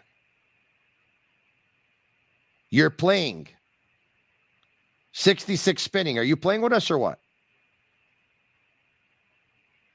I'm dying to find out what's going on with Agnello and Sammy right now. I'm dying to find out. I can't believe he brought you back. Hey, I never left, Tony. My God. 66 spinning will hit the jackpot and speak to us live. This coming in from John Wayne. This is 6, says PK.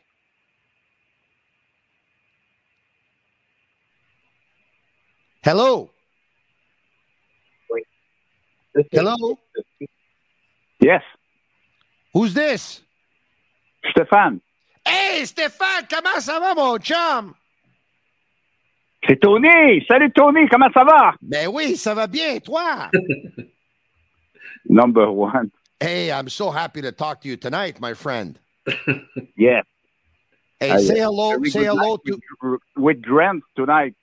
Yeah. Say hello to Grant tonight. Say hello to Grant. Hello, Grant. Hello. Did you move your hand tonight, Grant? I don't see your arm move tonight.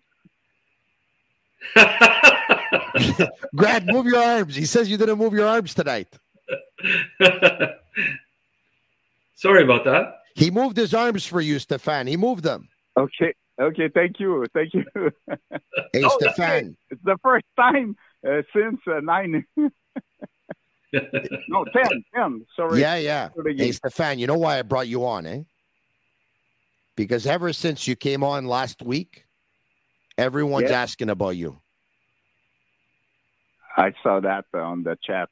My friend, hey, I have a buddy, Frank Consolo. He even follows me on Facebook. He sends me messages every day asking about you. No. This whole sick army that we have built a community here. We're stronger than any other Habs community in the world in terms of radio, television, podcasting. This is the one. We're going to get together sometime soon. I've already talked about it with Agnello. I want to do it sometime in the month of June when the weather's going to cooperate. Right before the draft, I want to do it. After you lost 25 pounds and at the same time? You're right about that. Celebrate it? Correct. I'm not going out until I lose at least 25 pounds. Okay. Especially since everyone knows my weight now, because when I was with Jean-Charles on the radio on BPM Sport a couple of days ago, and we did our weigh-in. We did the weigh-in. Yes. A couple of days ago. It was yesterday. I told his son, Charlie, not to record when I got on the scale. And he did. And everyone saw. People are stopping my wife at the... broke a table last week. Yeah, he broke a table. He sat on a table and it broke. Yeah, it broke. And so now, people are asking my wife, saying, did your husband really give out his weight on social media? She said, well, yeah, well, he did. 271.2 pounds I weighed in on Monday. 271.2. Jean-Charles came in at 258.4. How tall are you, Tony? 6'7"? I wish I was 7'5". I'm like 5'9.5". And you know what? I think I need to go down to, everyone says I'll be good at 220, whatever. In my ideal world, I'd like to go to 190. Well, yes, it's very good. I think it's a lot of people. You 66, remember, Tony, that I said to you last week that the first time I saw you, it was at 110% EQS, but yes, it was the same time I saw Jean-Charles. Yes. There's where you meet him for the first time, professionally? I met him for the first time at l'Attaque à 5. I think it was in 2010. I'm not sure if we were on 110% together or it was l'Attaque à 5, but I think it may have been l'Attaque à 5. Okay. L'Attaque à 5 was at Radio-Canada or TQS? It was at TQS. Okay. At TQS too. Okay. Yeah. 110% and l'Attaque à 5 back then was the best thing on television with the exception of Bleu Nuit. For sure. Grant. Yeah. Everybody could see some extract or some des extraits là. Hold on a second. On YouTube. You are on YouTube in 2000 at that 110% Tony. Yeah. Hold on a second. Stefan, hold on 1 second. Grant. Yeah. I have a feeling this is going to turn out to be quite the conversation here. I want to thank you. I want you to get to bed because I feel guilty about this. Okay. So Agnello and Sammy, everyone, the whole sick army, the whole sick community, we say goodnight to Grant McCagg. Okay. Good night, Grant. Okay. Good night, Tony. All right. Let's keep Stefan. Okay. Stefan. Thanks, Grant, for moving your hand for me. Yes, he moved his hand. Hey, Stefan, one more time. Okay. I want you, you're probably looking right now. You're what? Okay. I've been drinking this all day. Okay. Okay. Watch, you see? Yes. Oh boy. Nature calls. I have to go to the men's room for 30 seconds. Okay. Okay. During this time, and we're going to pick up this conversation with you when I come back. Okay. During this time, there's people that are listening to you for the first time. They probably didn't hear you when you called in a couple of weeks ago. Okay? Okay. Can you introduce yourself to them again so they know who I'm talking to? And I'll be back after doing what I absolutely need to do because I want to have a good conversation with you coming up. Okay? Okay. Thank you. Thank you. Okay. You can go quietly, Tony. Let's go. Okay. Tony is gone. On the chat, I want to Jean-Maurice, Cuckoo69, to entertainer the chatter. Okay, guys, you can chat and entertain the other guys. On the podcast, at the TV, on Facebook, on Twitter, I don't know where this podcast is cast. So, everybody, we have a very good night tonight with Grant, who spoke to us about the next draft and his experience in draft in the last years. So, do you think we need to draft a forward defenseman? I think we have enough defensemen for the Canadians. In my mind, we need more goalies on the organization. Montembeault is not a bad goalies. Allen will be a second for maybe 1 year or 2 years, but the playoff and the cup.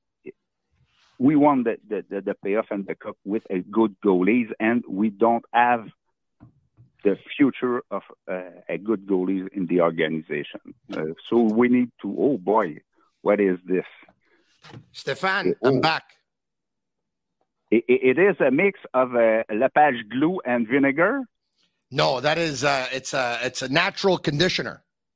I know it is your barber who sells this gallon to you. Yes, I used to call him a barber. He wants me to be called his hairstylist. My hairstylist. Yeah. Okay. Yeah. He looks like a very good guy. A very good guy. I associate with very, very good people. Okay.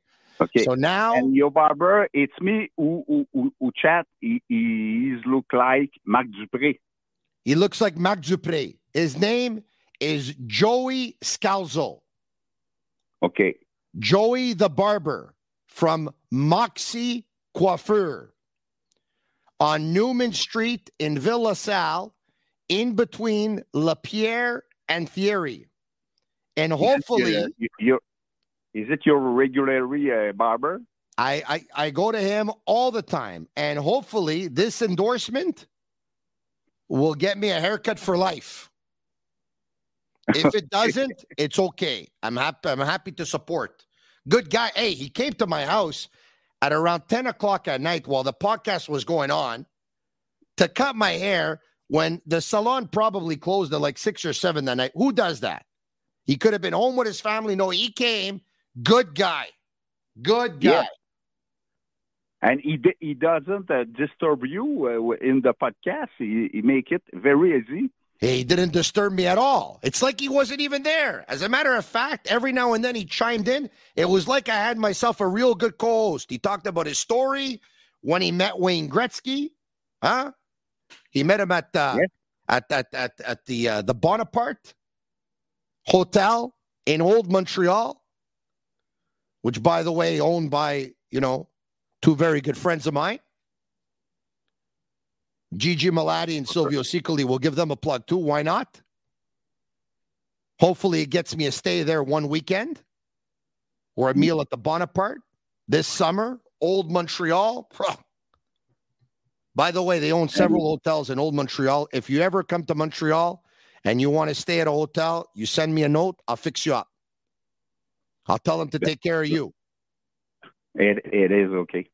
Now, last time I talked with you, you talked to me about your friend who was called a double shift, your best player with double shift. Yes, and you have a good memory. We saw. I don't remember his name, but we saw him last Friday. Then when you replaced your co-podcaster. Yes. That's Peter from Côte Saint Luc. Yes. A very good guy. You know what? I would try and call him right now, but it's 11:43. But he told me that he stays up usually until about midnight.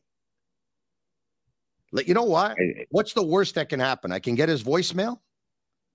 Let me call him. Yeah, look at this. Fine. Hold on.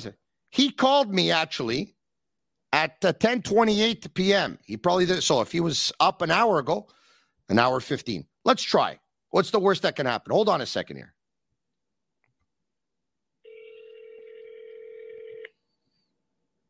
Hold on.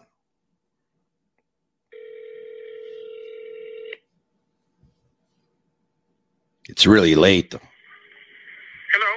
Peter!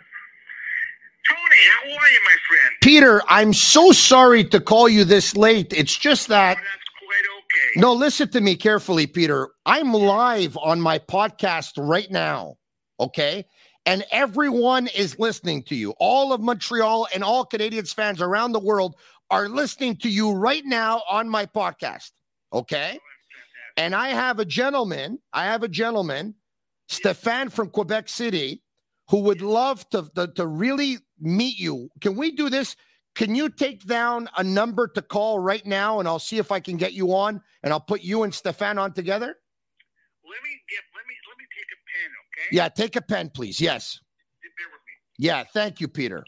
Stefan, just bear with us, okay? We're going to try and get Peter to call us right now, okay? Yes.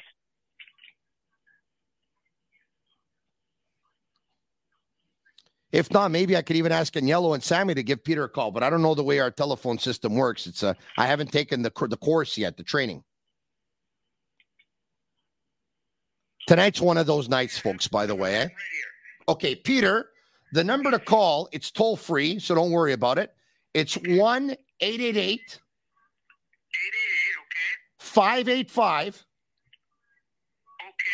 7425. I repeat, 1-888-585-7425.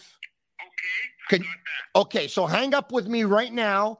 Call that number, and Agnello and Sammy are going to patch you through. Okay, fantastic. I'm going to do it right now. Please do so. Thank you. Thanks for calling. Thank you. You're welcome, Peter. There you go. Peter, who told me he's a night owl. He told me. Now, the only thing I'm wondering is if we can get both of you guys on at the same time, which I'm afraid that we might not be able to. Hold on a second. Don't tell me. All right. We need to, our producer need to work hard. Okay. This is what we can do, okay? I've been told by Sammy and Agnello that what we can do is we can have one call on at the same time, but we can do two videos. If I give you the link, can you come on camera? Me? Yeah. If I give you the link right now, can you click on the link and come on the camera? Would you like to be seen, or would you rather not be seen? I'm not just on underwear in Pierre Cardin. I'm in olive in Pierre Cardin. You're in Pierre Cardin right now. My pants is Pierre Cardin, but my upside is Pierre Cardin too.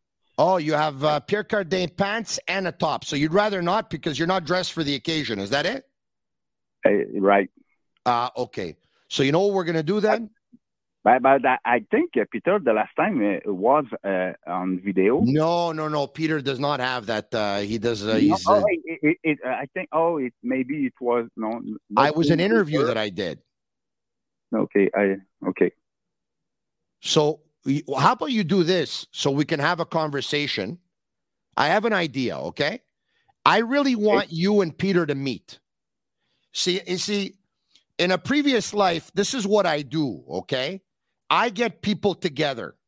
This was passed on to me from my grandfather, okay? My grandfather would match couples together, would make people meet, stuff like that. He actually made a lot of people happy, and he made a lot of people sad. I think I have this gift of bringing people together. I'd like to bring you and Peter together. Why don't we do this? Listen to me carefully, okay? Yeah. I'm going to give you the link for the video. You're going to put it on, but you can make your camera look the other way. You can turn the lights off. I don't have to see you. Okay. But this way we can pull it off. You want to do that? Okay. Okay. Very good. Okay, I try. Okay, you're going to try. Okay, hold on 1 second here. We need to get you the link. Now, the big question for me is, how am I going to get you this link? I don't know. Okay, well, I'm going to put you on hold. Okay? Okay. This is what we're going to do. I'm going to put you on hold. Agnello and Sammy are going to go back to you. They're going to send you the link. In the meantime, we're going to get Peter to call in. Then you're going to come on video. You can keep your camera off if you want, or away from you, or even put on another top. And that's the way we're going to pull it off, okay? Yeah, right. Let's do this, okay? We have thousands of people that are counting on us right now, okay, Stefan? Okay. Okay, so we're going to go back to Agnello and Sammy. Okay. All right. Do we have Peter? Peter, is that you? Yeah, it's me. Yes, speaking. Hey, Peter, how are you? Fantastic, Tony. I mean, we had a great evening the other day. Oh, listen, Peter, what we're going to do, I want you to meet Stefan from Quebec City, okay? So what he's going to do is he's going to join us momentarily, probably in the next minute or two, if all goes well. He's going to join us, okay? And we're going to have a three-way conversation. Peter, one of my best friends in the whole wide world, we got together last week. We watched the game together, right? The Canadiens game versus the Bruins. Yes. And I met the lovely Barbara as well. Yes, and she said the same regards, by the way. Oh, what a sweetheart she is. Peter, this is the first time that people who follow me have heard your voice live, because the other day I recorded the interview, of course.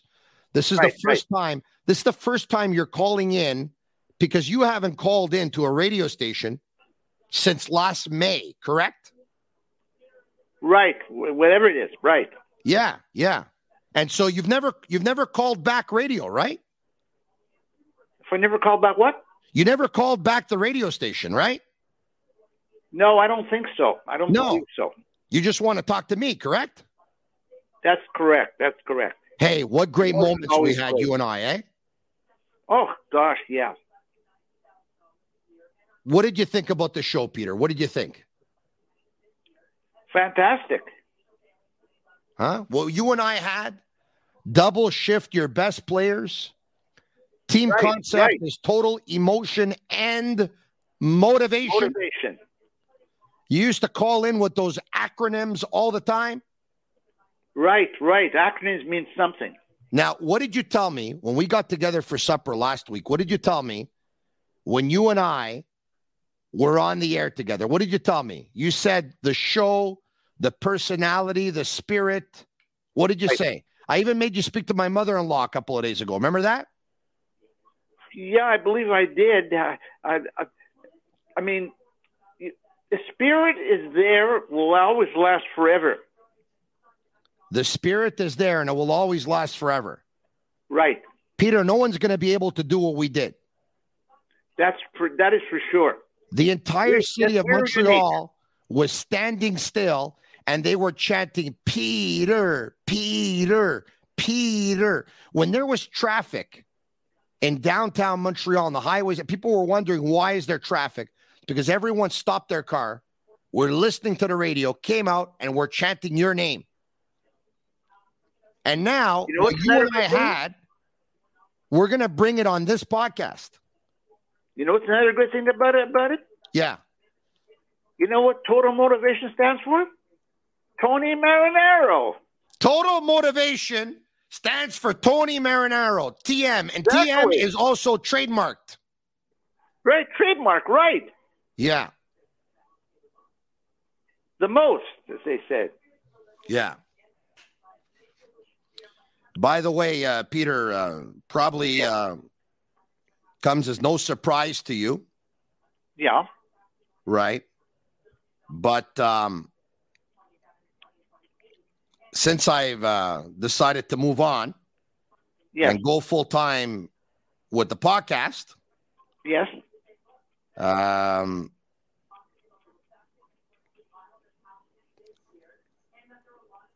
The market share is not the same. The audience is not the same. The ratings are not the same. No, I have it here. It's, okay. No. Yeah. But we had something special, Peter. That's for sure. Nothing could match it. Peter, when the Canadiens trailed 3-1 to the Toronto Maple Leafs, and you called in and you said Dominic Ducharme should double shift his best players. Right. Do you know that I had a shirt printed that said double shift his best players? That's fantastic. Stands out. Yeah. Sweetie, Angela? Yeah.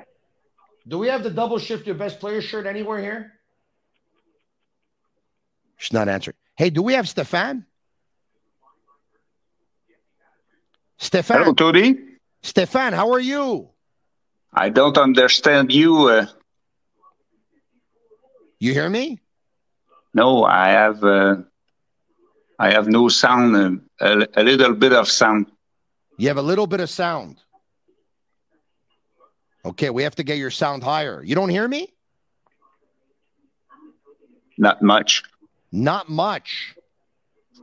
I wonder why. We're I supposed don't know. My volume is on the top. Okay, but you hear me now, right?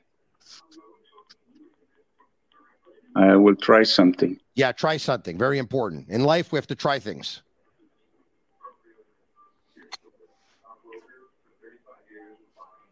Are you trying? We have to pull this one off, Stefan. We have thousands of people counting on us. I understand, but I understand you a little bit. You don't hear me all that loud. Okay, hold on a second. I'm going to try and talk louder. Hold on a second. Do you hear me better now? Do you hear me better now? No, maybe it's on my... Yeah. No, we have to fix this. We have to get back to this now. Everyone, turn up the volume. By the way, we all hear you great. I think what's happening now is Agnello and Sammy are probably going to bring you back to the green room, and they're going to get your volume up, and they're going to put you back. Peter. Yeah, I'm here. Yeah, don't go anywhere, Peter. Now, no. I took a chance. I got to tell you, I don't know if I've ever done this before in my life. I usually don't call people like at around like 11:40 at night. But you told me the other day, I said, Peter, the podcast goes at 10 o'clock at night. And you said, yeah. And I said, well, are you up at that time? And you said, oh, yeah, I don't get to bed before 1 o'clock, you told me. Right? That's correct. That is correct. So I took a chance. I said, you know what? He told me he doesn't get to bed before 1 o'clock. Let's give him a call. Right. And there you are. Here's another good thing I want to tell you. This is really good. Yeah, tell me. We all know about the Boston Bruins, right? But hold on. Can you hold on a second? Because I think Stefan is back. Stefan, are you back? Tony, I will try with my headphones. Oh, yeah, try with the headphones. Yes. Okay. We all talk about the Boston Bruins, right? Well, let's talk about the Bruins with Stefan in just a second. Hold on. He's trying his headphones now. Maybe if he had a Bluetooth speaker, it would be even better. Okay.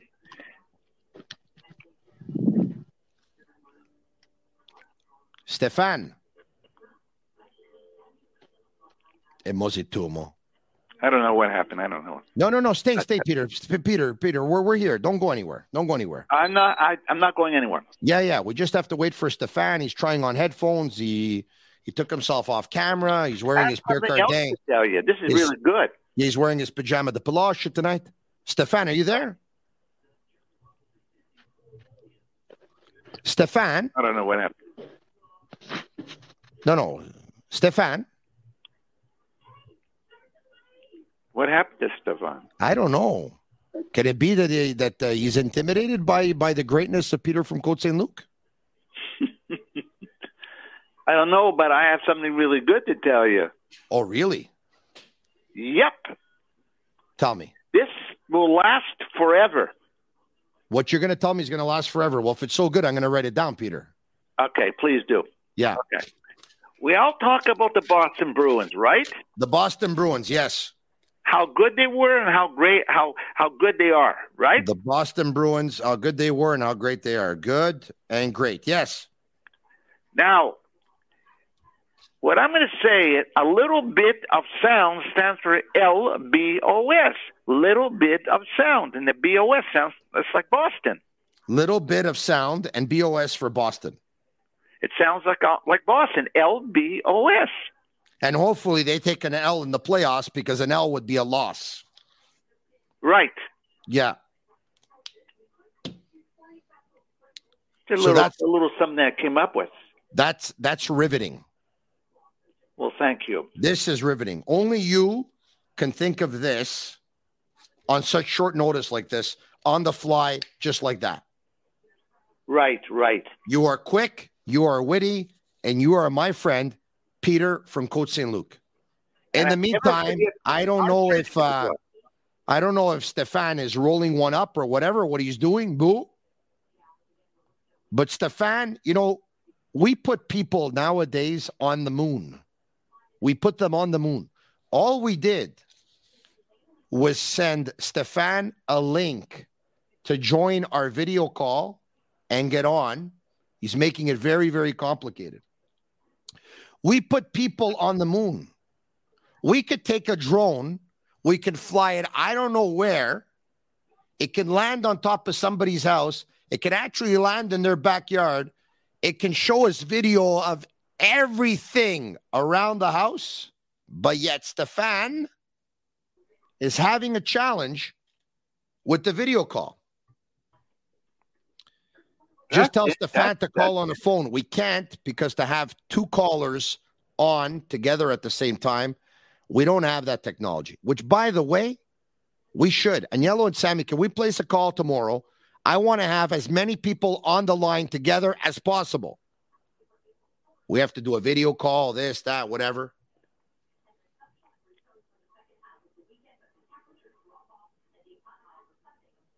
Okay. Okay. Sammy just said, let's do an all-nighter. Oh. Peter, have you done an all-nighter before? In which way? That's a great question, because that question can be interpreted many ways, right?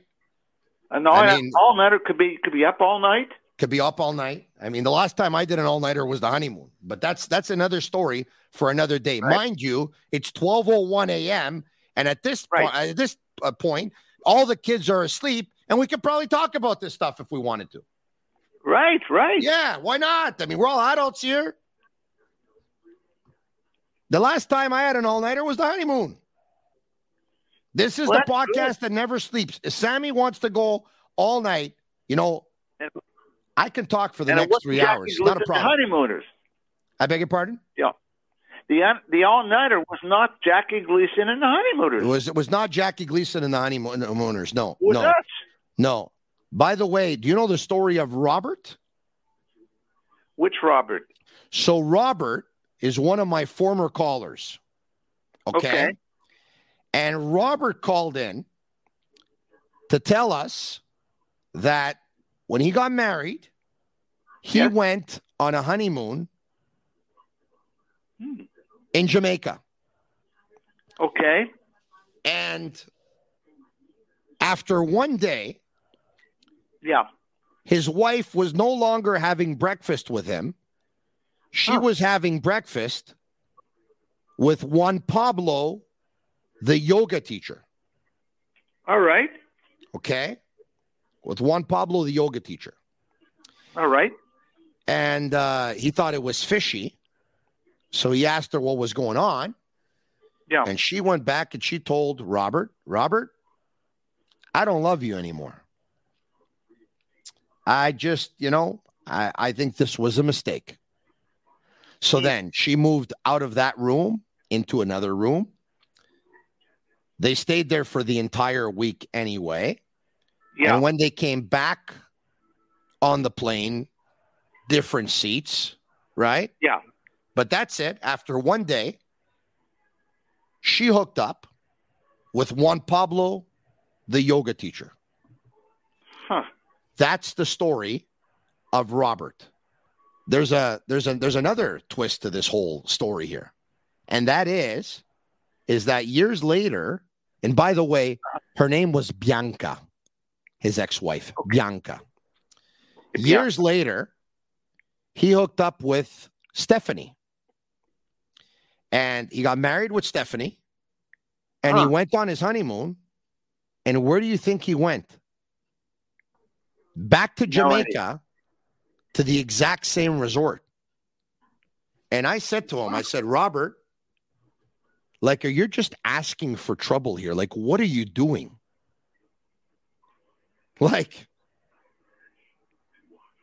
You're going to Jamaica for your honeymoon after your wife left you day one for Juan Pablo, the yoga teacher? Doesn't make sense. And he said, it's not going to happen with this one. And so he was calling me live from his second honeymoon with Stephanie, trying to win a contest because I think we were giving out some tickets or something. Yeah. And I said to him, I said, Robert, after you lost your first wife after one day to Juan Pablo, you're going back to the same country and the same resort on your second honeymoon, and you're calling me like, Peter, I don't know about you, but when I went on my honeymoon, the last thing on my mind was picking up the phone to call a radio station to try and win a contest. The last thing on my mind, period, was to pick up the phone. I wasn't calling anybody when I was on my honeymoon. You understand what I'm talking about? Yep. Like, you know, in life, we have certain obligations. And there's certain duties, responsibilities. And there's certain things that you should just do. And when you go on your honeymoon, it's not supposed to be spent on the phone calling radio stations back home. It should be celebrating your vacation, your honeymoon, or You whatever. should be celebrating your honeymoon. Right. You know, you go for about a week and maybe, just maybe, you see the beach. Maybe. Maybe you actually go into the water. Maybe. For the most part, most people spend most of their time on the honeymoon in their room. Oh my God, Right. Look what we have here. Right. Stefan, is that you? Yes, it's me. Hello, Tony. Hey, Stefan, this is unbelievable. You got dressed up for the occasion. Yes, Oh, that's good. That's good. I put a hockey jersey for you, just for you. Oh my God, it's the Los Angeles Kings. Yes. C'est-tu Marcel Dion that you No. have in the back? Or? I have my family name on the back. Oh, your family name. And can I ask what that is? Yes. Maybe you could see. Okay. Yeah, Check. turn around. Yeah. Don't move the camera anymore. I'm getting dizzy. Turn around. I don't know if it's possible. Yeah. Just turn around. Do a 180. I don't see it. No, I don't see it yet. You're not in the camera. Stefan, this is wonderful, by the way. Why don't we do this, Stefan, for this to go better, okay? Look at this. He's taking off this guy's the best. Look at this. Check what's up. Peter, he's putting his jersey now in the camera. Hold on. He's going, Vachon. Hey, ça c'est le chandail de Rogi Vachon. Yes, it's my family name. Oh, wow. That's pretty cool. Very good. When I was young, my neighbors, mon voisin, yeah, was Mario Lessard. Yes. From East Broughton. I'm born in East Broughton. Mario. Stefan, can we do this? This is great, by the way, that I can see you. By any chance, can you put your phone landscape like sideways? This way we'll see you even better. Like that? Yeah. No, just sideways. No, it's okay. It's okay. You know what? Don't worry about it. Hey, I want you to meet Peter from Côte St. Luc. Peter, I want you to meet Stefan. Hello, Pete. Stefan, it's great to speak with you. Yes. Peter? Comment on dit, Tony, Peter, c'est un sage. Moi, quand je l'écoute, c'est comme un sage. Stefan says that you're a very wise man. Oh, I appreciate that. Yeah. Peter. Comments mean a lot. Peter, Stefan is very impressed that when the Canadians were down 3-1 versus the Toronto Maple Leafs in the playoffs, you called my radio show at the time the best radio show in the history of Montreal radio shows, correct? Correct. I'm 100%. You called and you had advice for Dominic Ducharme. What did you say? What did you say that day on the air that he should do? Double shift your best players. Double shift your best players. But Stefan, you know what happened? Luckily, Toronto, they didn't double shift their best players.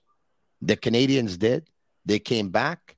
They won Game 5, Game 6, Game 7. They won the series. Absolutely. That's it. Yes, that's it. Yeah. That's it. But Peter called that on your podcast at the radio? That was at the radio back then. At the radio, okay. Tonight is his first call of many calls to the podcast. He's going to end up becoming a regular. We're going to get him a tablet. We're going to hook him up. He's going to do the video call just like you're doing. People are going to be able to see him. It's going to be a beautiful thing. Right. Double shift your best players. The best call in the the last 10 years. You know what team stands for? The team concept. Team. T-E-A-M. You know what that stands for? You said that last week, but I don't remember exactly. Peter, tell him so he's going to remember. Team concept. Tell him. Total. Okay. The team concept is total emotion and motivation. Total emotion and motivation. That's it. Motivation, yeah. Yes, sir. All right. Okay. It's better than the concept of culture. Peter, this is what I'm going to do because I'm on 2 hours and 10 minutes. Okay. And the beauty of podcasting here, there's no commercials. You understand? This is not like you do a 2-hour show, but minus 40 minutes of commercials. There's an hour 20. No. This is straight. You understand? None of the commercial stuff, whatever. Okay. I'm going to take a break. I'm going to sit back for the next 2 or 3 minutes. And I want you to have a conversation with Stéphane, who lives in Quebec City and was a big fan of the Quebec Nordiques back in the day and a big fan of the late, great Guy Lafleur. Right there. You see that chair? For sure. Guy Lafleur. He signed that. Look at that. It says Guy Lafleur, number 10, Flower, Hockey Hall of Fame, 1988, 5 cups. Peter, yes, I'm gonna give you and Stéphane a 2-minute conversation. All right. Okay. And I'm gonna sit back. Go. Okay. Yes, Peter. The most important thing is if you have the total emotion and motivation, you think positive, and that's how you win. That's how you win games. For sure. And how you have that concept there, you never lose. Right. And Peter, how do you see the next year and the next 2 years for the Canadian? I know it is a reconstruction, but I think Martin St. Louis wants to win next year or maybe in 2 years, and he's going to call a use to make to draft a good player or to make a trade. What's your opinion? Well, what they have to do is either draft some players that have the same intensity as Vinny Lecavalier. Okay.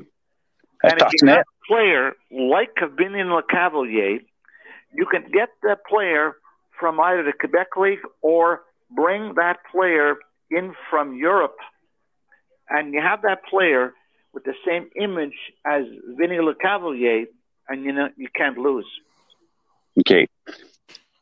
Maybe Slavkovsky will be in this line. This kind of player, he's tall. He have a lot of weight. He's a right-hander, I think. But the other prospect in the farm of the Canadian, I think they are very small in defense and in offense. Mm-hmm. I'm right, or? Yeah, well, they don't really have any players with height. So if you have a player that has the same image, the same looks like Vinny Lecavalier, you can't lose. Absolutely, but now we have Anderson, we have Dak. We don't have any big player on the offense. Okay, Slavkovsky, but next year he will be he have 19 years old, so we are not very big at the offense. No, well, you need a guy that have the same type of intensity as Vinny Lecavalier, and you can't lose. Well, it's probably better to have a guy with the intensity of Marty St. Louis. Okay, but we can just have Tony Suzuki, Caulfield. We saw all those forwarders. Maybe I think they are too small. You think they're all too small, eh? the prospect, and Gallagher is small. Harris is not very big. Caulfield is small. Suzuki is small. Rafael Harvey-Pinard is small. The newest guy tonight, he's small. He's small too, yeah. Peter, I like what Stefan is saying. There's a lot of talent on this team, but I think he's worried that you're going to have too many small players at the same time. Everyone knows that Caulfield is small, but he's a great goal scorer. But Stefan is just worried that there's going to be too many small players at the same time. So that's, at least they have some pretty big players too, Stefan. They have Slavkovsky. They have Josh Anderson. They have Kirby Doc. Okay. They have Kaden Gooley. They have Kovacevic. Mm-hmm. Joel Edmondson right now is a big guy too. Okay, and no, at the defense it's okay. Yeah, but I talk for the forward three to the forward. Yeah, no, I know what you're saying. What you're saying is you can see them going forward, making the playoffs because they'll get by on skill 82 games. But you don't see them getting through the entire marathon that is the playoffs because they're going to wear down because they're too small. Right. Peter, what do you think of what he's saying? Well, he has a point there. As I say, you need to get a player that resembles Vinny Lecavalier. Okay, so what you're saying is, the Canadians should go after Pierre-Luc Dubois. Peter, that's what you're saying, right? How large is the Dubois? Pierre-Luc Dubois is 6'3". Okay. That's a big boy. You have the same intensity as Lecavalier. You know what? I would say that it's close. I mean, he's never won the Stanley Cup yet, but Pierre-Luc Dubois is a good 6'2.5", a good 210, 212 pounds. He's been in the National Hockey League for about 7 seasons. He has 25 goals and 33 assists and 58 points thus far this year. He hails from Saint-Agathe-des-Monts, and he played for Marty St. Louis when he was a consultant with the Columbus Blue Jackets when Tortorella was coach. And he really wants to play for the Montreal Canadiens, and he's in Winnipeg right now. His contract's up at the end of the year. He'll have 1 more year as a restricted free agent, and then he goes UFA. Peter from Côte Saint-Luc, are you saying right now that if for the Montreal Canadiens to win the Stanley Cup, they need to make a deal for Pierre-Luc Dubois? Be a good player to have. He'd be an excellent player to have on the team. Excellent player. And what would you be willing to give up, Peter? That is a question I don't know, to be honest with you. It's something that you'd have to think about it because you're not the emotional type when you make trades. But Tony, my points, it's not that we need exactly Pierre-Luc Dubois. We need a hockey player like Pierre-Luc Dubois.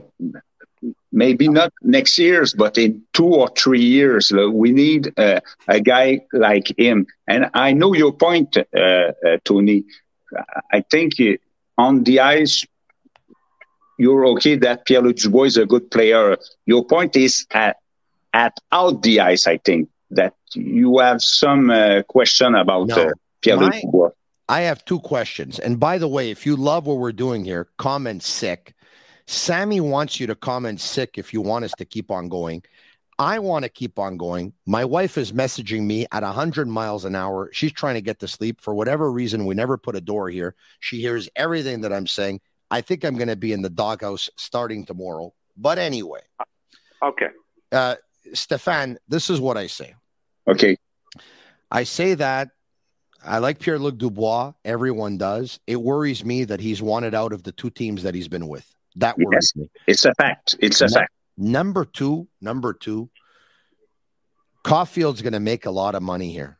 They're probably going to give him upwards of $8 million. Suzuki's making 7.875. You're going to have some other contracts that you're going to have to give players money to at some point here. And, players are going to get raises, and you're going to need to have some players on entry-level contracts. If you go out and you get Pierre-Luc Dubois, how much money are you giving him? Are you giving him more? Are you going to give him more than Suzuki? Even $6 million. And I'm going to tell you something, and this is something that nobody has brought up yet in this market. Nobody. But because I'm Marinaro and I'm a step ahead with all the other ones that do this kind of work, you understand? Mm-hmm. I'm on the other side of the street and I'm whistling to everybody saying, guys, I'm over here. I'm going to bring up something now for the very first time in all this Pierre-Luc Dubois talk that you haven't heard anywhere. French radio, English radio, television, nowhere, no other podcast. There's going to be a challenge if the Canadians acquire Pierre-Luc Dubois. Do you want to know what that challenge is going to be? Listen carefully to what I tell you. Write this down if you're going to forget it, or we can save it here because this is going in the library. This is going in the archive.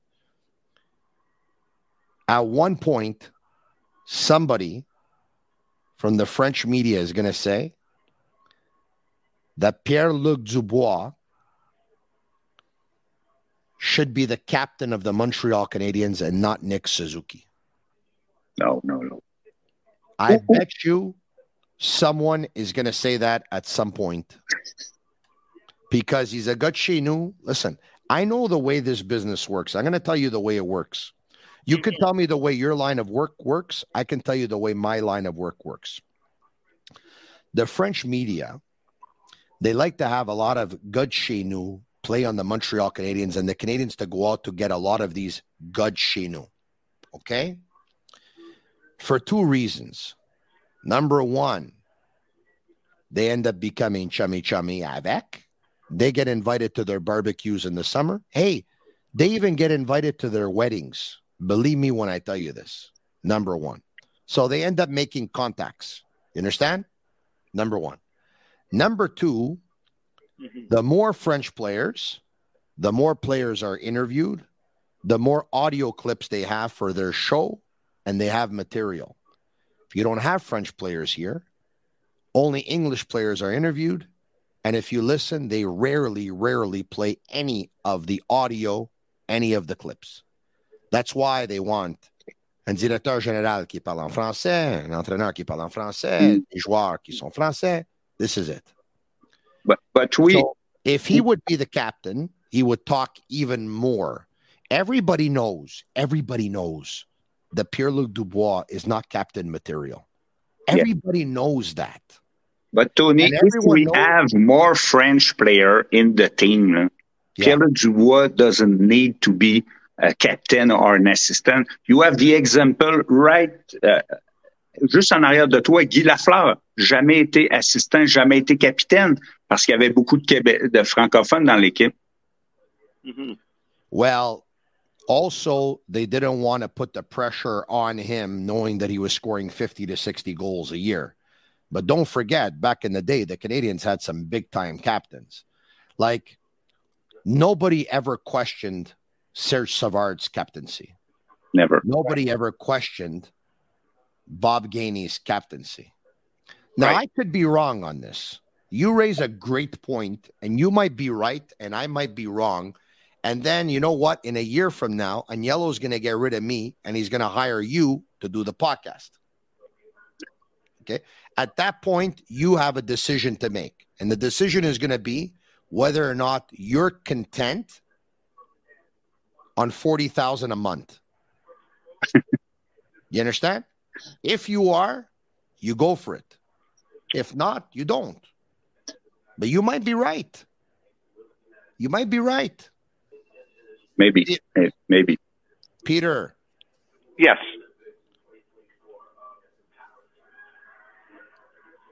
Stefan doesn't know this, but for a long time, you were willing to offer your services to the Montreal Canadiens. That's correct.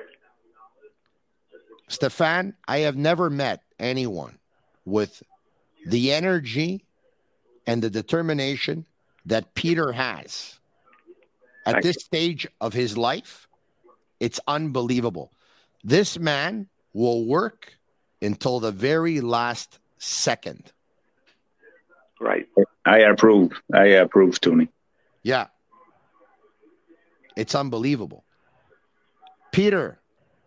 Right. I hope this is the first of many where we put you on with Stefan or with other people and we have this kind of conversation? I hope so, because seriousness means a lot. It means a lot. Communication means a lot. Communication is everything. So that's right.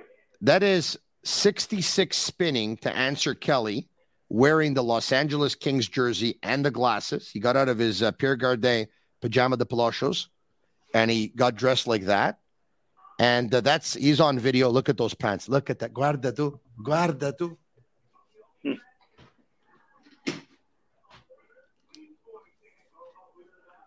Yeah. I'll tell you, you take hockey players. Yeah. How successful a hockey player is positions. Yeah. How good they are on the ice. Yeah. And tie into the team. If you have if you have a leader out there, the leader wins for the team. Yeah. Guys, in ending, because I think we can end this now, because I feel like I got to get off because my wife's going to leave me and I have too much to lose. At the same time, I feel like if she's going to leave me anyway, I might as well just stay on. Peter, yes. Why don't we do this? For Stefan, so we can remember our very first time on the Sick Podcast together, all three of us. Okay. Stefan, have you ever heard the song Felicità from Albano Carisi and Romina Power? I don't remember those. You never heard that song? No. This is one of the most passionate songs, one of the best songs. Felicità means happiness in Italian, okay? Right. Peter. Yes. Sing with me for Stefan. Okay. Felicità. I'll do my best, okay? E tenersi per mano, andare lontano la felicità. E tuo sguardo innocente in mezzo alla gente la felicità. E restare vicini come i bambini la felicità. Felicità. Felicità. E un cuscino di piume, l'acqua del fiume che passa e che va. E la pioggia che scende dietro le tende la felicità. E abbassare la luce per fare pace la felicità. Felicità. Felicità. E un bicchiere di vino con un panino la felicità. Peter, I can't hear you. E ha lasciato un biglietto dentro il cassetto la felicità. Peter, Gagnero, Vincero. E cantare due voci quanto mi piace la felicità. Felicità. Stefan, senti nell'aria c'è già la nostra canzone d'amore che va. Come un pensiero che sa di felicità. Stefan, thank you for being a good sport. We'll talk to you again. À demain, mon chum. Peter. Salut Tony. Peter, have a great night. God bless you. I love you, buddy. Thank you, Tony, and thank you, Stefan. It was a wonderful conversation, and communication is the key to everything. If you communicate, you win the battle. That's what we're doing here, Peter. To everyone who stuck with us, starting from 10 p.m. all the way until now. This is the longest we've gone, but I have a feeling we're going to break this record. Thanks for all your support, especially, of course, the Energy Transportation Group and La Bitta TB, who bring you the Sick Podcast. Franiello Cavallaro and Sammy Cavallaro. Thank you, Peter. Have a great night. I'm Marinaro. This podcast is sick. I am sick. We are the Sick Army. We are the Sick community. And we're taking over the podcast scene in Montreal, in Quebec, in Canada, and beyond. Tomorrow, 10 p.m. Talk to you again. And that's a wrap. Hope you don't miss us too much until next time. Follow the Sick Podcast with Tony Marinaro on YouTube, Instagram, Facebook, Google Play, and Apple Podcasts. The Sick Podcast is brought to you by Energy Transportation Group. Driven to be different. La Vida TB. Embrace your true nature.